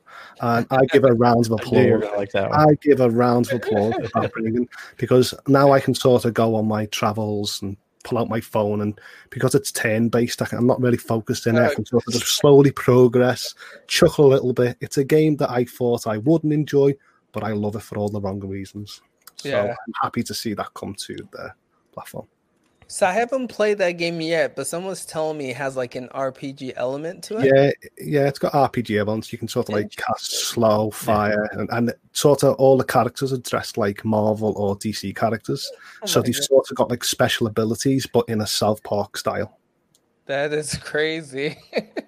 How about you, Jared? What's your take on the GeForce Now news for this week? It's a good week for GeForce Now. I mean, it was a little rough last week, but that's how it goes. Definitely, especially with Stadia having a slow week, this really was a good one for GeForce Now. The Hyperscape bundle, I was actually going to bed when I saw it, so I made a video and put it up because I just thought it deserved its own video. I thought that was a fantastic deal. $25, Season 1 Hyperscape, and 6 months of Founders Edition, which will probably have the new cards by the time you get into that point. So you're looking at a really, really good deal with that. It's good for Hyperscape because people that might not have played it and just wanted GeForce Now are probably going to boot it up because they have the season pass. It's just it's likely to happen, and then vice versa, just being like, oh, I was going to buy it anyway, so I'll do it this way through GeForce Now and try the service. And I can tell you, GeForce Now keeps getting better. The more I play on it, the latency is getting better. The picture quality, even though it's still 1080-60, has been feeling better for me. They're doing things to keep working on the service, and I thought it was a great week. And I also thought that Remnant and South Park, of course, and Warface were good additions. I know there's a huge player base on Warface, actually, and of course, South Park. And Remnant is free on Epic, so it's a game you can go, if you haven't tried, go claim it, play it for free. Plus, you signed up for Hyperscape and got 6 months free of GeForce Now. I mean, there's 2 games and free subscription right there. Go play and have a ball. So I think it was a good week for them. Seriously. Something people should note too is you can actually some people ask me, can you play, is there a free service, cloud gaming service where you can play free games on? And if you really do the math, you can actually claim a game for free on Epic and then use the free GeForce Now tier and play that game. Seriously, you can play games for free with GeForce Now. Yeah, even with the restrictions, it's a fantastic way to let people try the service, and it works really well. Yeah, absolutely. Don't forget, it's got a load of free-to-play games like Warframe and Fortnite. Yeah, you can play a lot Apex, for free on GeForce Now. Yeah. Right. Oh, yeah, just the Star stuff. Destiny 2 is free on GeForce Now. That's true. So there we go. How about you, Chief? What's your take on this GeForce Now news? I was getting worried about GeForce Now a while ago because the whole opt-in saga, followed by like 3 games being added and then 8 being removed, and we thought we were all going backwards. I think they've started picking up pace. They've obviously had this one in the back pocket, and they've just been keeping it quiet. It was quite funny to see people shirking at Hyperscape being removed from GeForce Now and starting to get all a bit antsy without actually checking that the open beta finished. Yeah, that was a funny one. It was like, okay, guys, calm down. Check that the game is actually still out before you do that. And then obviously they said, we've got a surprise coming for you. Keep your eye out on launch day for Hyperscape. Yeah. And then, what a deal, $25 for about $90 worth of stuff. So if you were going to play Hyperscape, I actually know somebody who said I was going to buy the Hyperscape Season 1 pass anyway, but now I've just bought it through GeForce Now because now I've got 6 months GeForce Now and the Hyperscape bundle, and I've just saved like $50. So it was an absolute no-brainer. So kudos to GeForce Now. Right. And they've been saying that they're going to be trying to onboard all the Epic free games or whatever ones opt in. Right. And Remnant, if you look at the reviews of Remnant, it is an absolutely awesome game. Yeah. So for the fact that it's gone free on Epic and same day it's been available on GeForce Now, absolutely awesome. Right. I'll certainly be having a look at it because it does look like an awesome game. Yeah, absolutely. Let's move to Chase. What's your take on GeForce Now news? Well, I mean, I think everyone's kind of encapsulated it really well. I think this is actually how you do a really good marketing campaign of drawing in a user base. Right. So I think this is great for them. I still am going to hold the position that I've held for a while, that their stance that you can only be limited to 6 hours on that advanced tier, that is not going to be able to work long term. And I know why they're doing it. They don't have enough blades yet, and it makes sense. They're trying to limit how many players are on at any given time. Yeah. But if they want to be a successful platform long term, that's got to change. That cannot stand for another 2 or 3 years. But again, going back to the positive side of this, I think they were in a really tough spot. Marchief mentioned it about that they lost games. They had that opt-in program, which really looked, again, optically really bad for them when you started seeing people not opting in and leaving the platform. But they're slowly starting to get some games back. And I think that if they can just fix their pricing structure and their long-term business plan, because I still don't think economically it makes sense. I think that they are going to run into some issues long-term with that.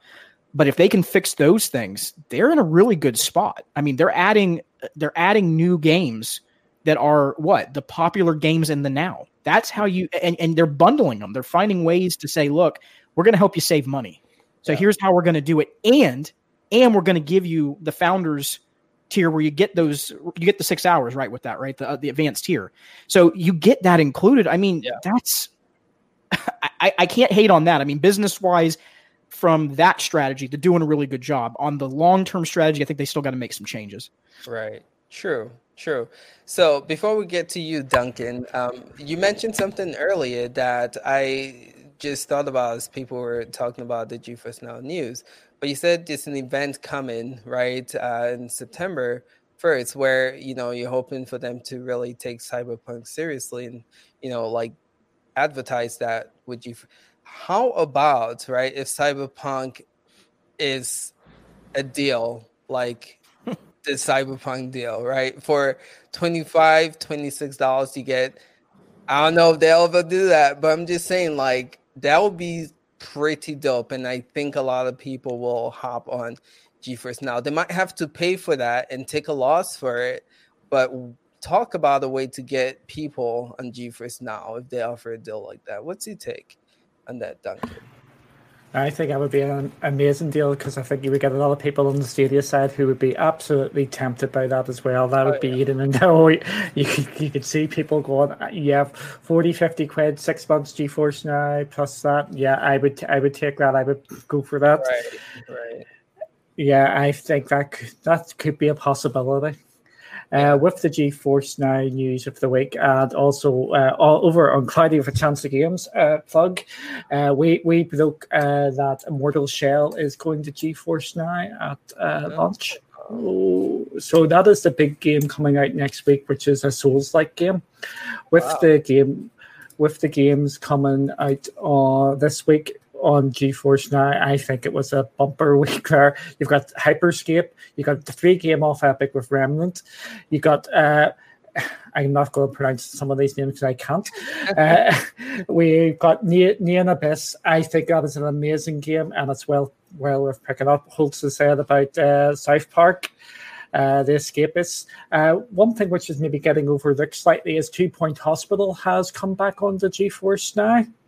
And if you remember, who makes 2 Point Hospital? Sega, right? Sega. So Sega is starting to come back onto the system as well. So there's lots of positives. And like you all were saying, I started really playing GeForce Now as my platform of choice over the last number of weeks. I think it is absolutely bonkers now, and it's really, really playing well.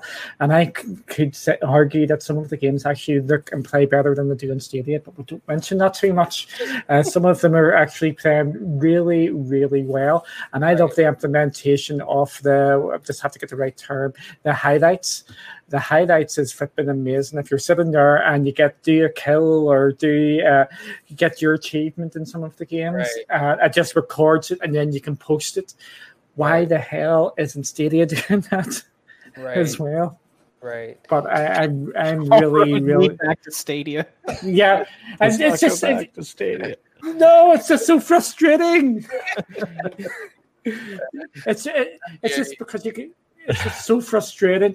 But yeah, I'm really enjoying my time in GeForce Now at the moment. Right. No, Hyperscape, I believe, was another game added to the NVIDIA Highlights feature. So again, it's a pretty cool feature. Oh, and Rogue Company. Does wow. Huh? And Rogue Company. Yeah. Rogue Company plays really well. I don't think Rogue Company has highlights. Yeah. We were just gonna name another Stadia creator, but 6-4. He was streaming this game on his channel, and this was the coolest thing I ever seen. But Chase was on there too, and so he was playing. Chase, you were playing on your Xbox. PlayStation. Yep. And then who else do we have on there? He was playing on his Xbox, right?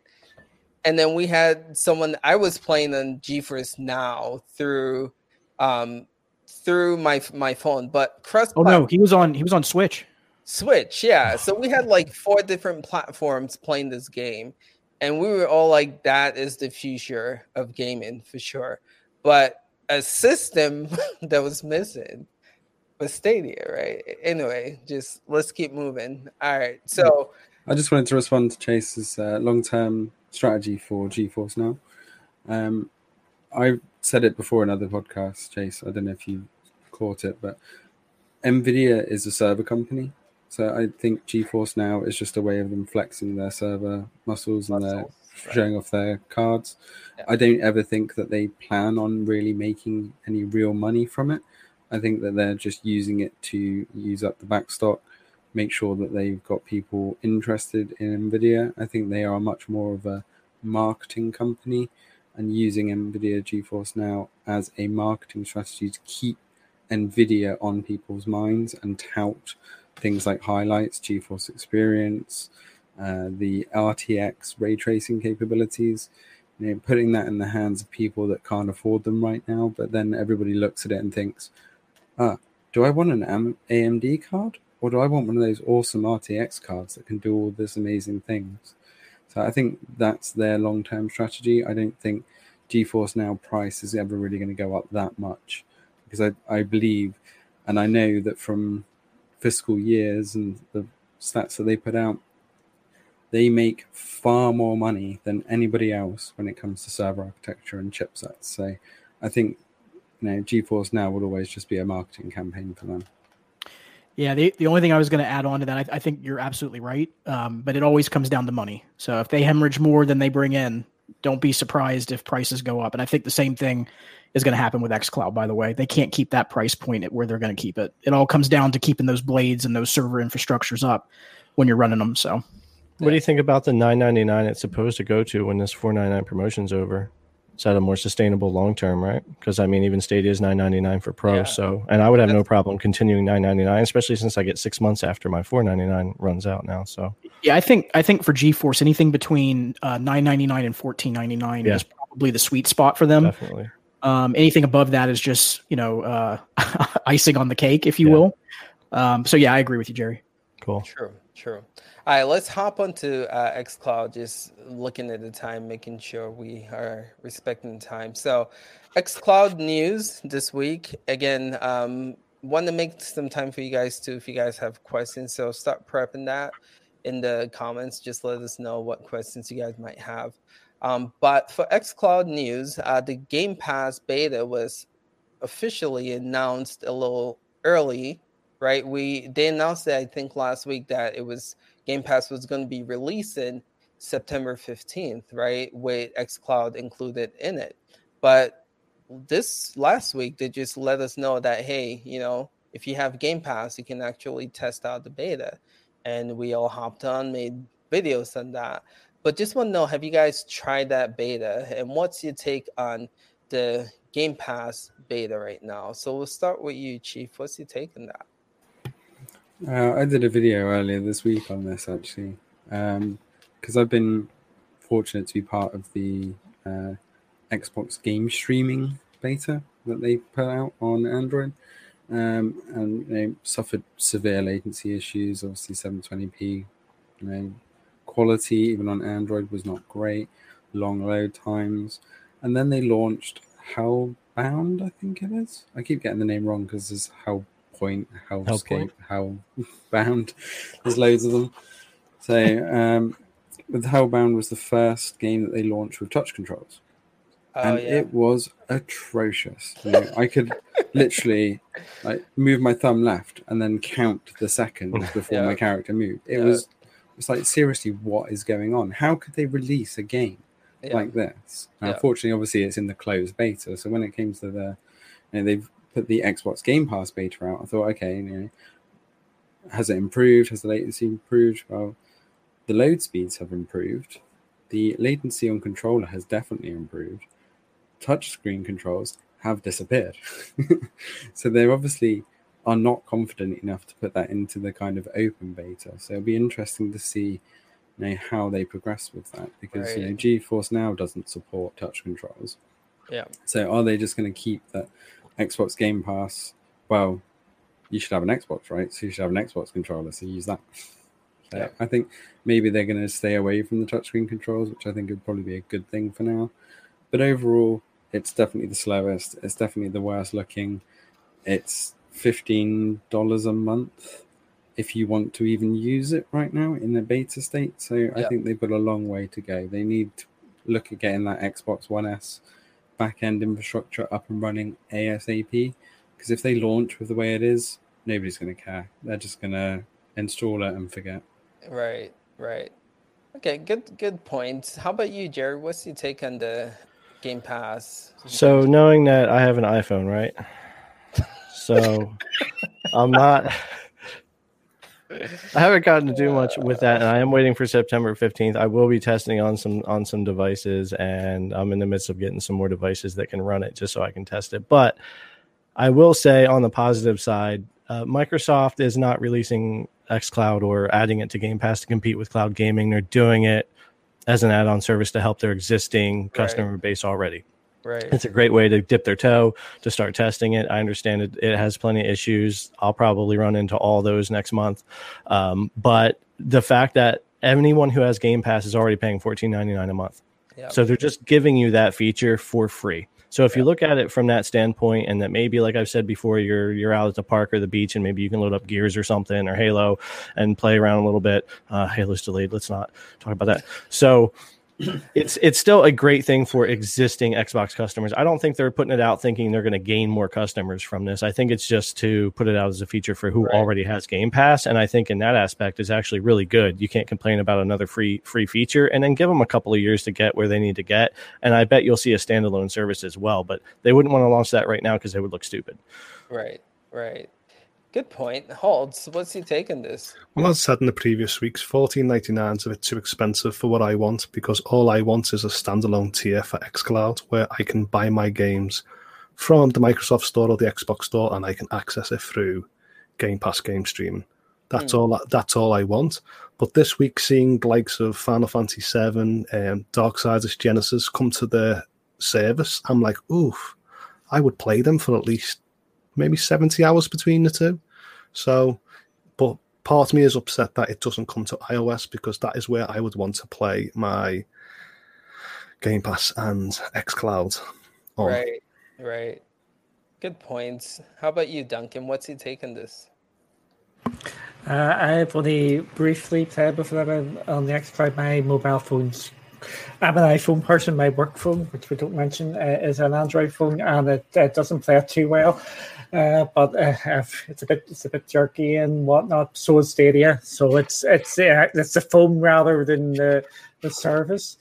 But again, I think, as everybody else has sort of alluded to, Microsoft are playing this smart. Well, other people, we're not going to mention the S word again, while other people are acting stupid and doing bad marketing thing, they're marketing it as a value added rather than a pure service. So it's they get a buy ball basically while they're getting everything up to speed. We're not charging you this. You're just paying that Xbox game or Xbox Live Ultimate. They're being really, really clever with the way they're rolling this out. xCloud will become a big thing, but they're just being really smart on how they're actually doing things. Right. Yeah. Well, I want to know, Chase, what's your take on that? I do have a lot to say about what you said, though, Duncan. Chase, what's your take on that? Yeah, I'll keep the other point I made earlier kind of concise, and then I'll just say one other thing about this. I think it's good. I think they did an excellent job with their advertising campaign. That's something that Google should have done. Right. I think that the $14.99 price point will not last forever. They're not going to be able to give you all those games and xCloud at that price. My guess is in the future they'll split it up where it's an add-on, so it'll be $14.99 for Ultimate, and if you want to add on xCloud, it'll be $9.99. That's the only way that it makes economic sense, because I think at one point or another, Microsoft is good at this. They're going to get everybody over onto that Series X, and as soon as they've got a high enough install rate, they're going to go, well, guess what? We're now opening up xCloud where you can buy individual games if you want. That's going to happen at some point. So I think the service is going to mature. It's not where it needs to be. I'm absolutely going to check it out on the 15th. I'm curious about it. And that's kind of where I see it right now. I think I just don't think long term. I know I've said that a lot tonight. It's just some of these business strategies that they're things that just long term they don't make sense. So I think they're just trying to get people on there. They're trying to get a user base, and then they're going to say at some point, oh, well, the price is going to go up, and it's going to be like the Movie Pass strategy. You ever heard that before? Get millions of users, and then, oh, okay, well, if we lose 100,000, oh well, it's not that big of a deal. Right. Oh, great points. And yeah, I do, Duncan and Chase, something you guys mentioned, the marketing, I feel like it's on point, right? People know what they're getting from day one, right? It's just in addition, I think you said this too, Jerry, it's in addition to what you're getting already from xCloud, right? It's a way to just play the games that you would normally play on Game Pass and Cloud. Just clear. People know what they're getting and the price point of it. Again, something that the other company failed to do. But my thing with this whole thing, and again, I made a video about this, is that they had about 9 months with the game streaming beta that they launched. And I feel like, kind of like what Chief was addressing, I don't see a lot of improvements. So my thing is like, what the heck were you guys working on with this beta? Yeah, we can make the argument that COVID might have slowed things down for their progress, but to me, we still have a 720, display. You still can play it in 1080. It's still limited to 720. You can only still play it on Android device. I know they were trying to get an iOS. Maybe that's what they were doing, and that took away a lot of the time, and in the end, it just did not work out. But the fact that you still cannot play this on a Windows device and Mac, but let's just say specifically Windows, it's like, what the hell were y'all working on with this beta, right? Microsoft owns xCloud. Microsoft owns Windows. So why is this not a thing yet? But again, like I've stated in the video, the way I play xCloud, and Holtz, this might relate to you because you were talking about $15 really expensive. If you have Shadow, you can pay $5 a month to get access to Game Pass and PC. That's exactly what I'm doing. Those games on Shadow. I feel like that is a better experience. You get to play it at 1080p plus. You get to mess around with the frame rates and resolutions. I just feel like... And you can play on iOS. iOS, boom, there you go. So I feel like that's a better experience, honestly speaking. So realistically, I'm kind of disappointed with this beta. I thought they would have made a lot of progress by now. But, it's a good thing for people who already own Game Pass because, again, you don't have to... You get it for free, essentially. So that's my take on this whole situation. Anyone else want to add to Xbox? What do we call this now? Do we call it xCloud game streaming or Game Pass? What's this called now? Game Pass game streaming, isn't it? Is Game that, Pass is game that streaming. Isn't that what it was? Game Pass Nice. game. That's Xbox Game Pass xCloud. I don't know. But here's a feature that I want to see. I want us to be able to create game lists in xCloud, and then every time we open this game list, it shows us how long we've got until the game leaves the library. So sort of gives us a nudge. So yeah, that's something that's not been mentioned actually, and I was surprised to see this when I opened up my Xbox Game Pass not so long ago. It was, hey, play these games, leaving soon. I was like, what? Yeah. What do you mean leaving soon? So games do leave on Xbox Game Pass, so you guys know that. So I'm sad to see Devil May Cry leave, but if it was on a game list that told us it's leaving in 4 weeks, I would have definitely played it. Yeah. It does. There is a leaving soon list. It doesn't say how long, I think. It's just soon. But that's the thing. They don't give you a date. It'll be good to know how soon is soon, right? They just said leave it soon and no date.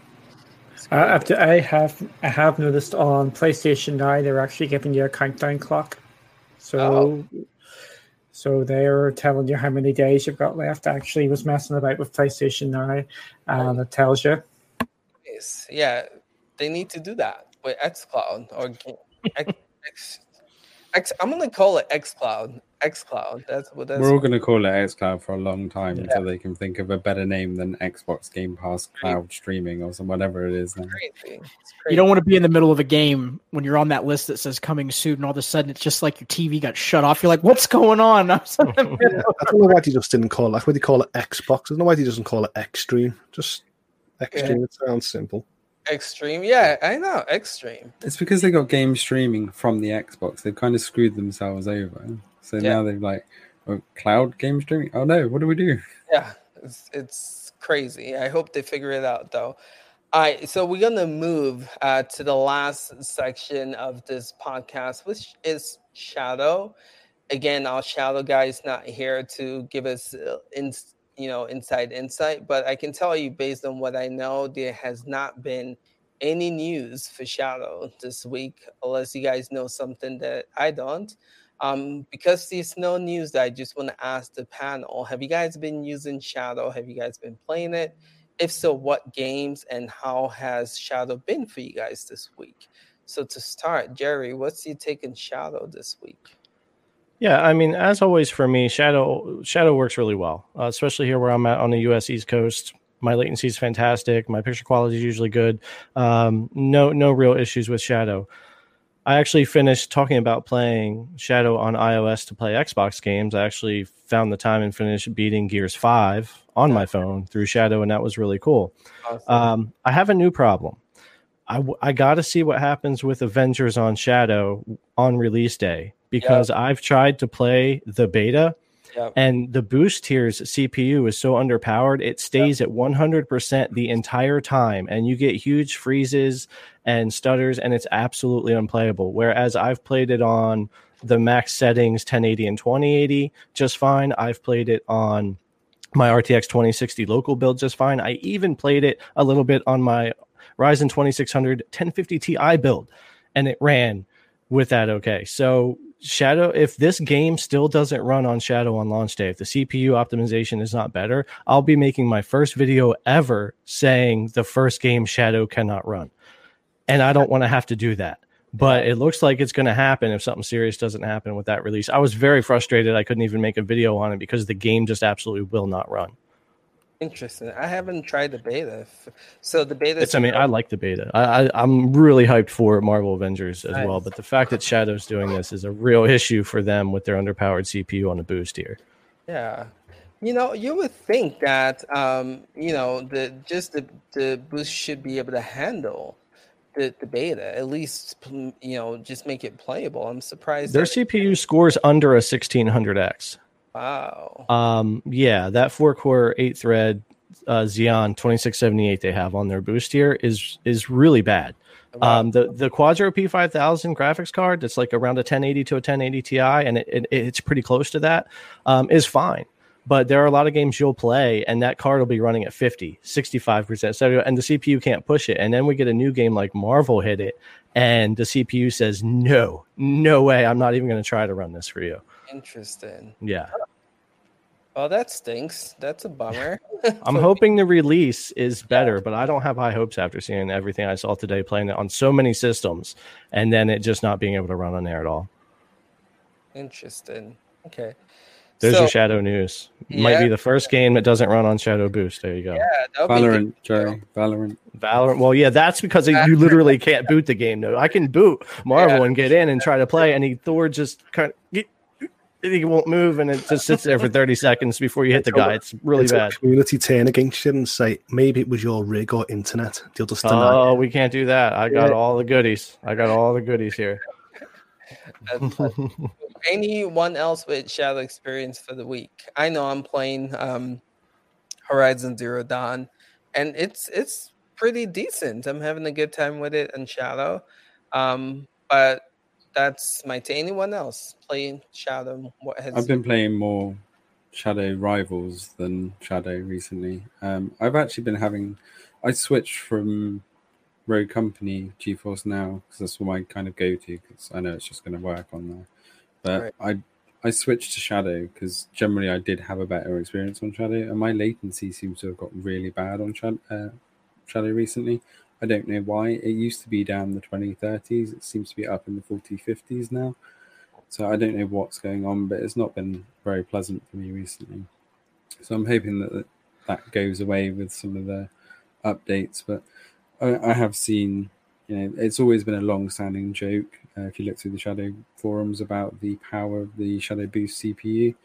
Looking at the Cinebenchmark, I think it was 620, which is, it didn't even kind of come onto the scale of equivalent type CPUs. So I don't know what they've done to their CPU, but everything that I've tested kind of similar has kind of been double or considerably higher. So they do need to sort that out.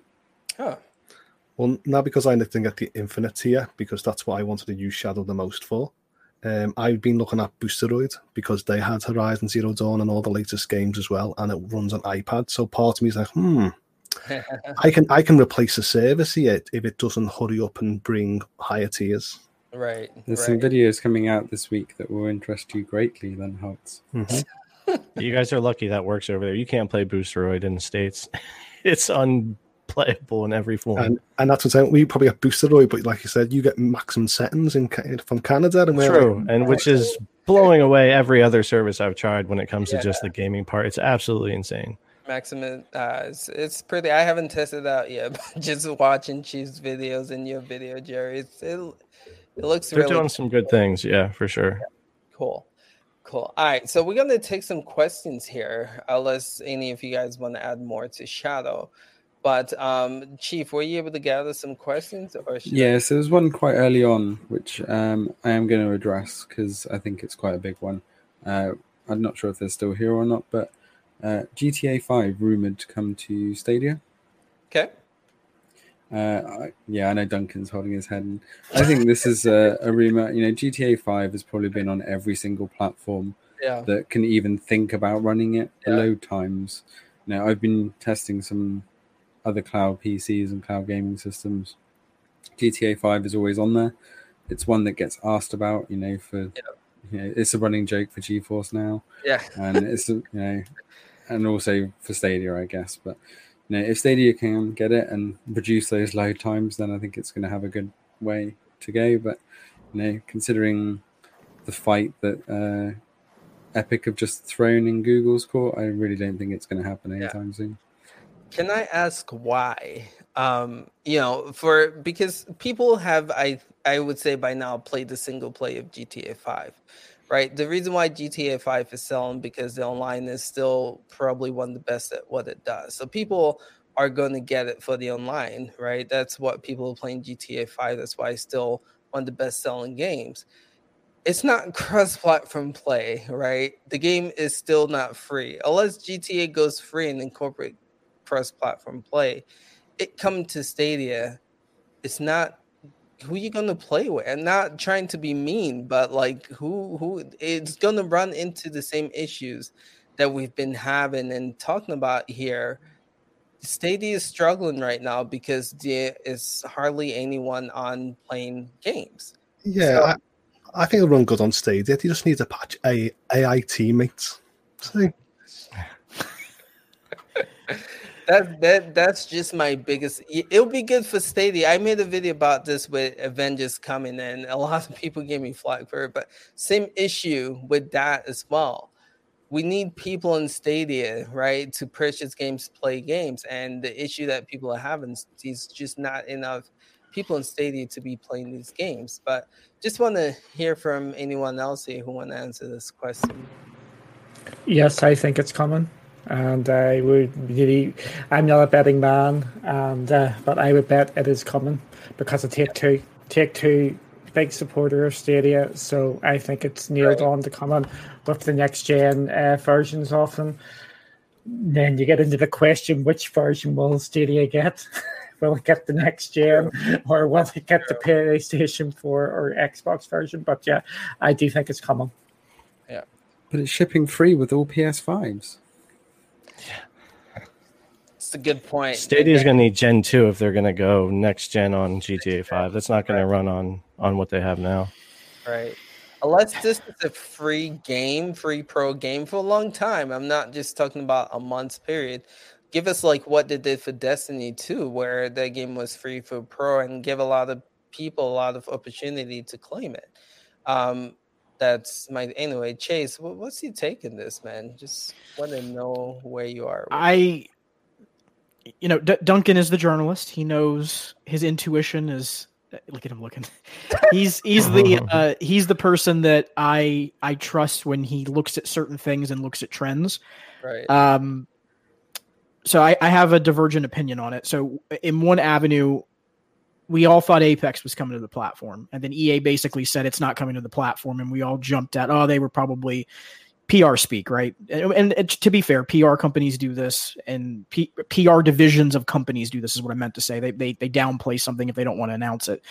But I think until we hear something official, I would not run any one direction with this, because it's going to set unfair expectations.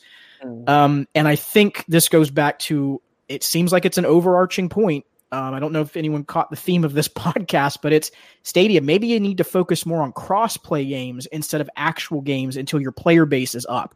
I think that seems to be a very interesting theme from this podcast.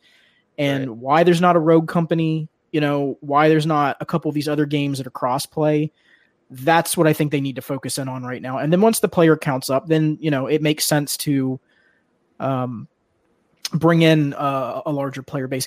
One thing to you all real quick, and again, I feel like I've said that it is, but maybe I'm wrong on it. Warzone. Is Warzone crossplay, or is it locked? Yes. It is. So there you go. Call of Duty title. It's got the name behind it. I think that would be the biggest one for Stadia. big. There's just easy wins here. And you know what, Google, you've got the money. You're going to need to start opening up the checkbook. You're at the place now. You got to start spending money. There's no more excuses. You're going to have to go up to Sundar and say, look, guys, we're at a crossroads. And they're past the crossroads, actually. They're past the exits. Well, you're at a divergent path. Hyperscape. Hyperscape is also crossplay, and it's an Ubisoft title. Why the hell is it not on Stadia? That's a great point. That's a great point. Yeah, good point, Mark Chief. Okay, right. Before we fall down that rabbit hole again. Yeah. I'm sorry. With the Hyperscape, I think it's down to Twitch.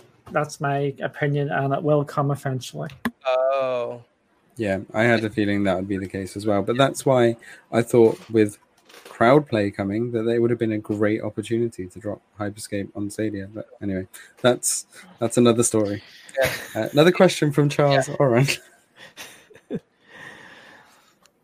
Is there a definitive list of supported devices? Someone tried to tell me that xCloud isn't just on phones. xCloud is only on Android supported phones right now. There's nothing else. Yeah, and tablets.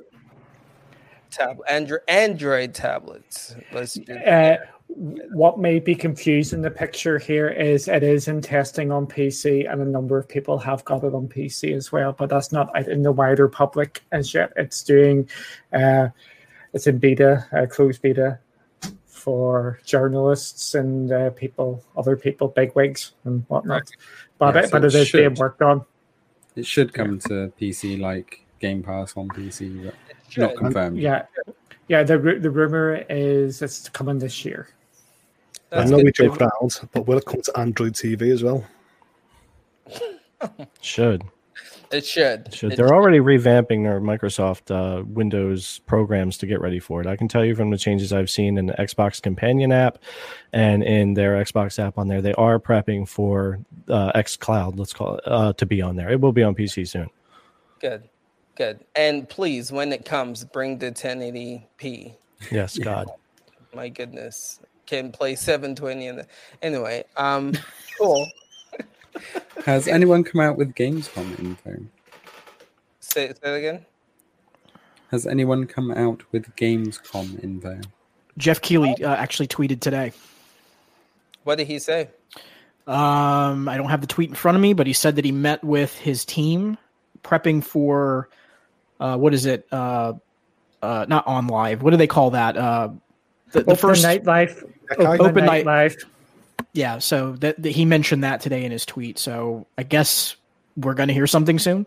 That's the guess I have. So is it going to be like a Game Fest situation where it's all like digital stream instead of meeting physically at, in Germany? I think that's where Gamescom is, right?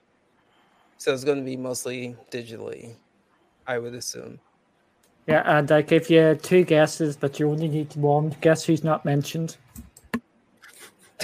Oh my goodness. Duncan, stop. Of course. Moving swiftly on. Yeah. Why isn't anyone commenting on the lack of YouTube integration on GeForce Now and Shadow, but we complain about it with regards to Stadia? Since when did GeForce Now and Shadow get a free pass? I'm going to take this one straight away because they pitched it as a feature in their launch and it's still not there. Therefore, they are getting hype, getting stick for it, whereas GeForce Now and Shadow have never pitched it. Right. Which is simple.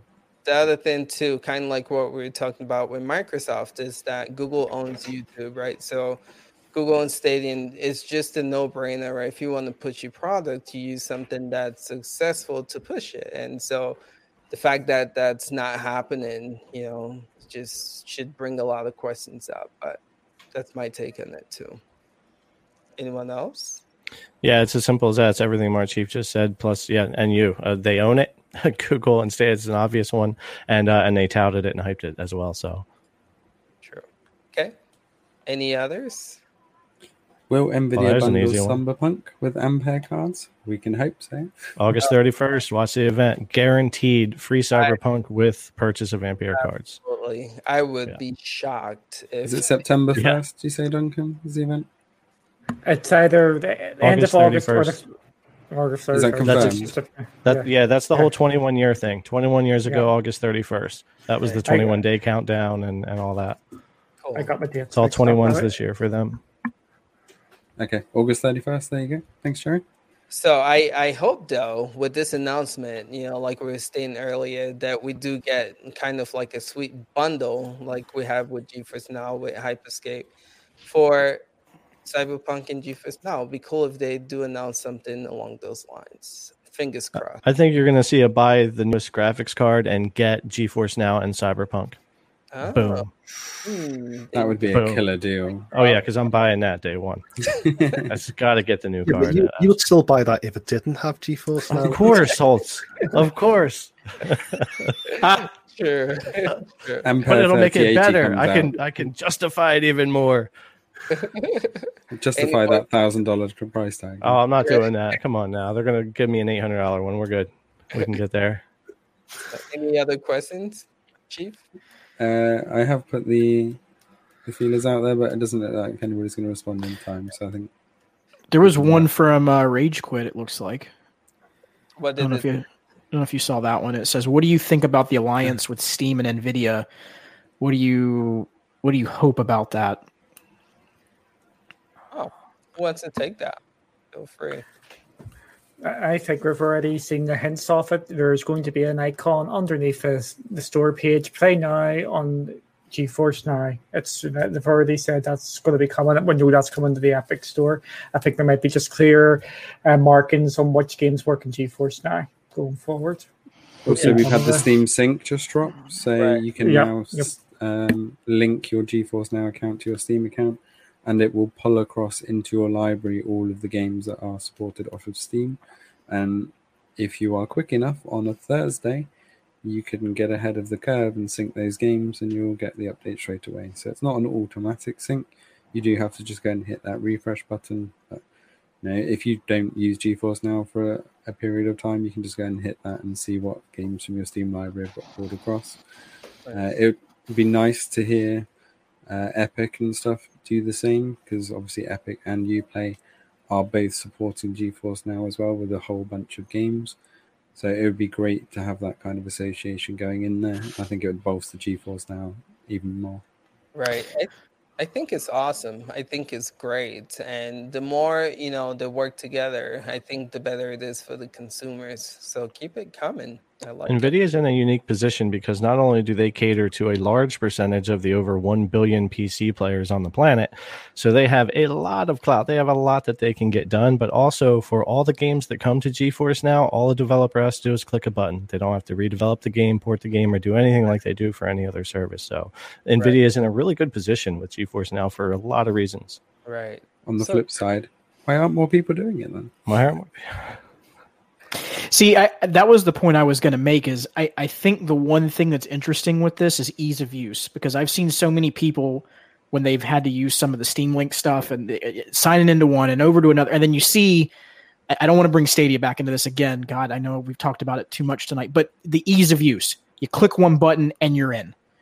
So I think that's something that GeForce Now has got to, I think business strategy wise, I just talked about that. They need to figure that out. But I think ease of use is another big thing they've got to get ironed out. They got to get this to where all they got to do is click the play. All they got to do is click one button and they're in. That's it. Like there shouldn't be all these 5 different sign-ins to be able to do something. For us, like again, for a mid-core hardcore gamer, we're like, okay, we'll do it. But for any other user, they're not going to put up with that. They're just not. To be fair, with Steam, that is the case. Once you've linked Steam, you can just forget about it. You can just go and launch those games. It does seem to always remember and work for me. Uplay and Epic, my God, Uplay drives me nuts.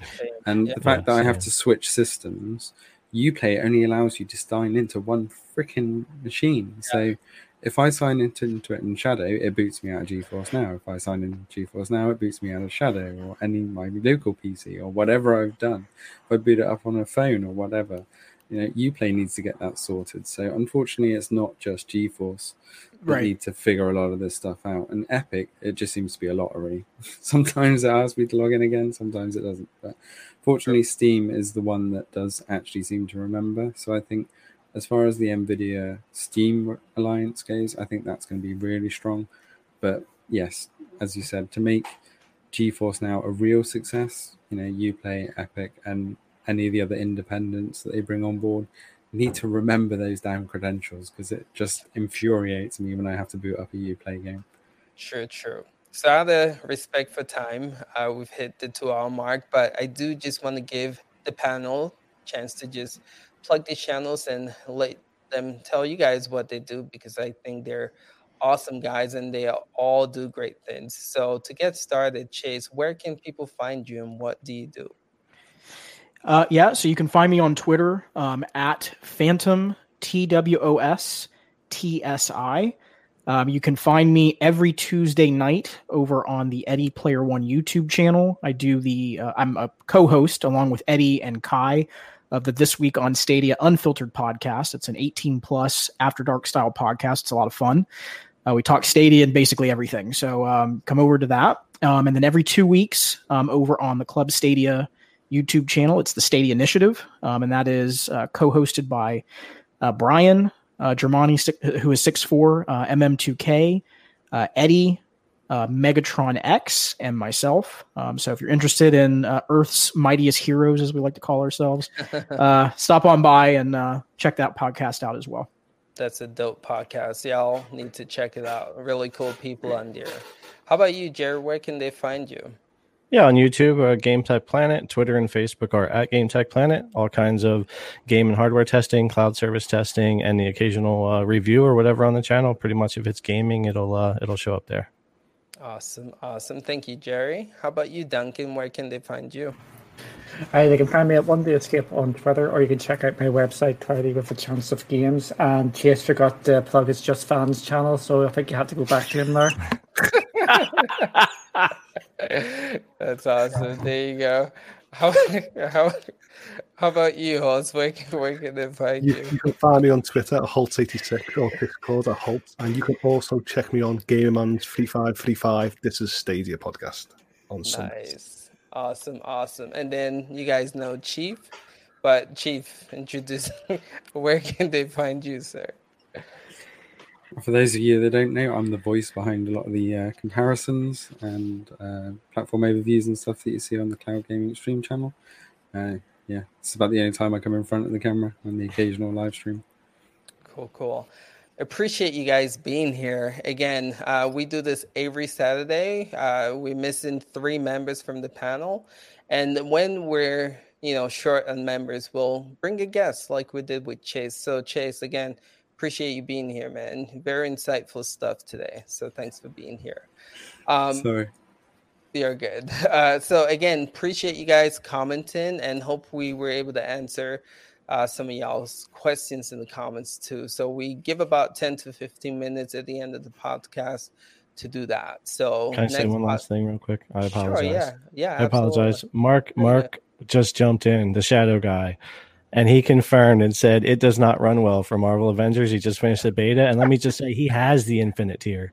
Oh, so that's disturbing. Damn. I didn't want to sorry to interrupt you at the end, but I just saw him pop in our chat over there and say that, and I just had to put it out there. He even has the Infinite. Yeah, so let's see what happens when the release comes out. That's crazy. Thanks, Mark. That sucks. Yeah, thanks, Mark, and thanks, Jerry, because I didn't catch that. Thanks for saying that. Sorry, that was why I was laughing. Oh, Dag, that's crazy that the Infinite doesn't run. Oh my goodness! Wow. Okay. Wow. All right. But yeah, appreciate you guys. And this was a lot of fun. So it's cool to just talk about cloud gaming. So next Saturday, same time, we'll catch you guys on here. All right. Till next time. Peace out, guys. Bye, everybody. Later.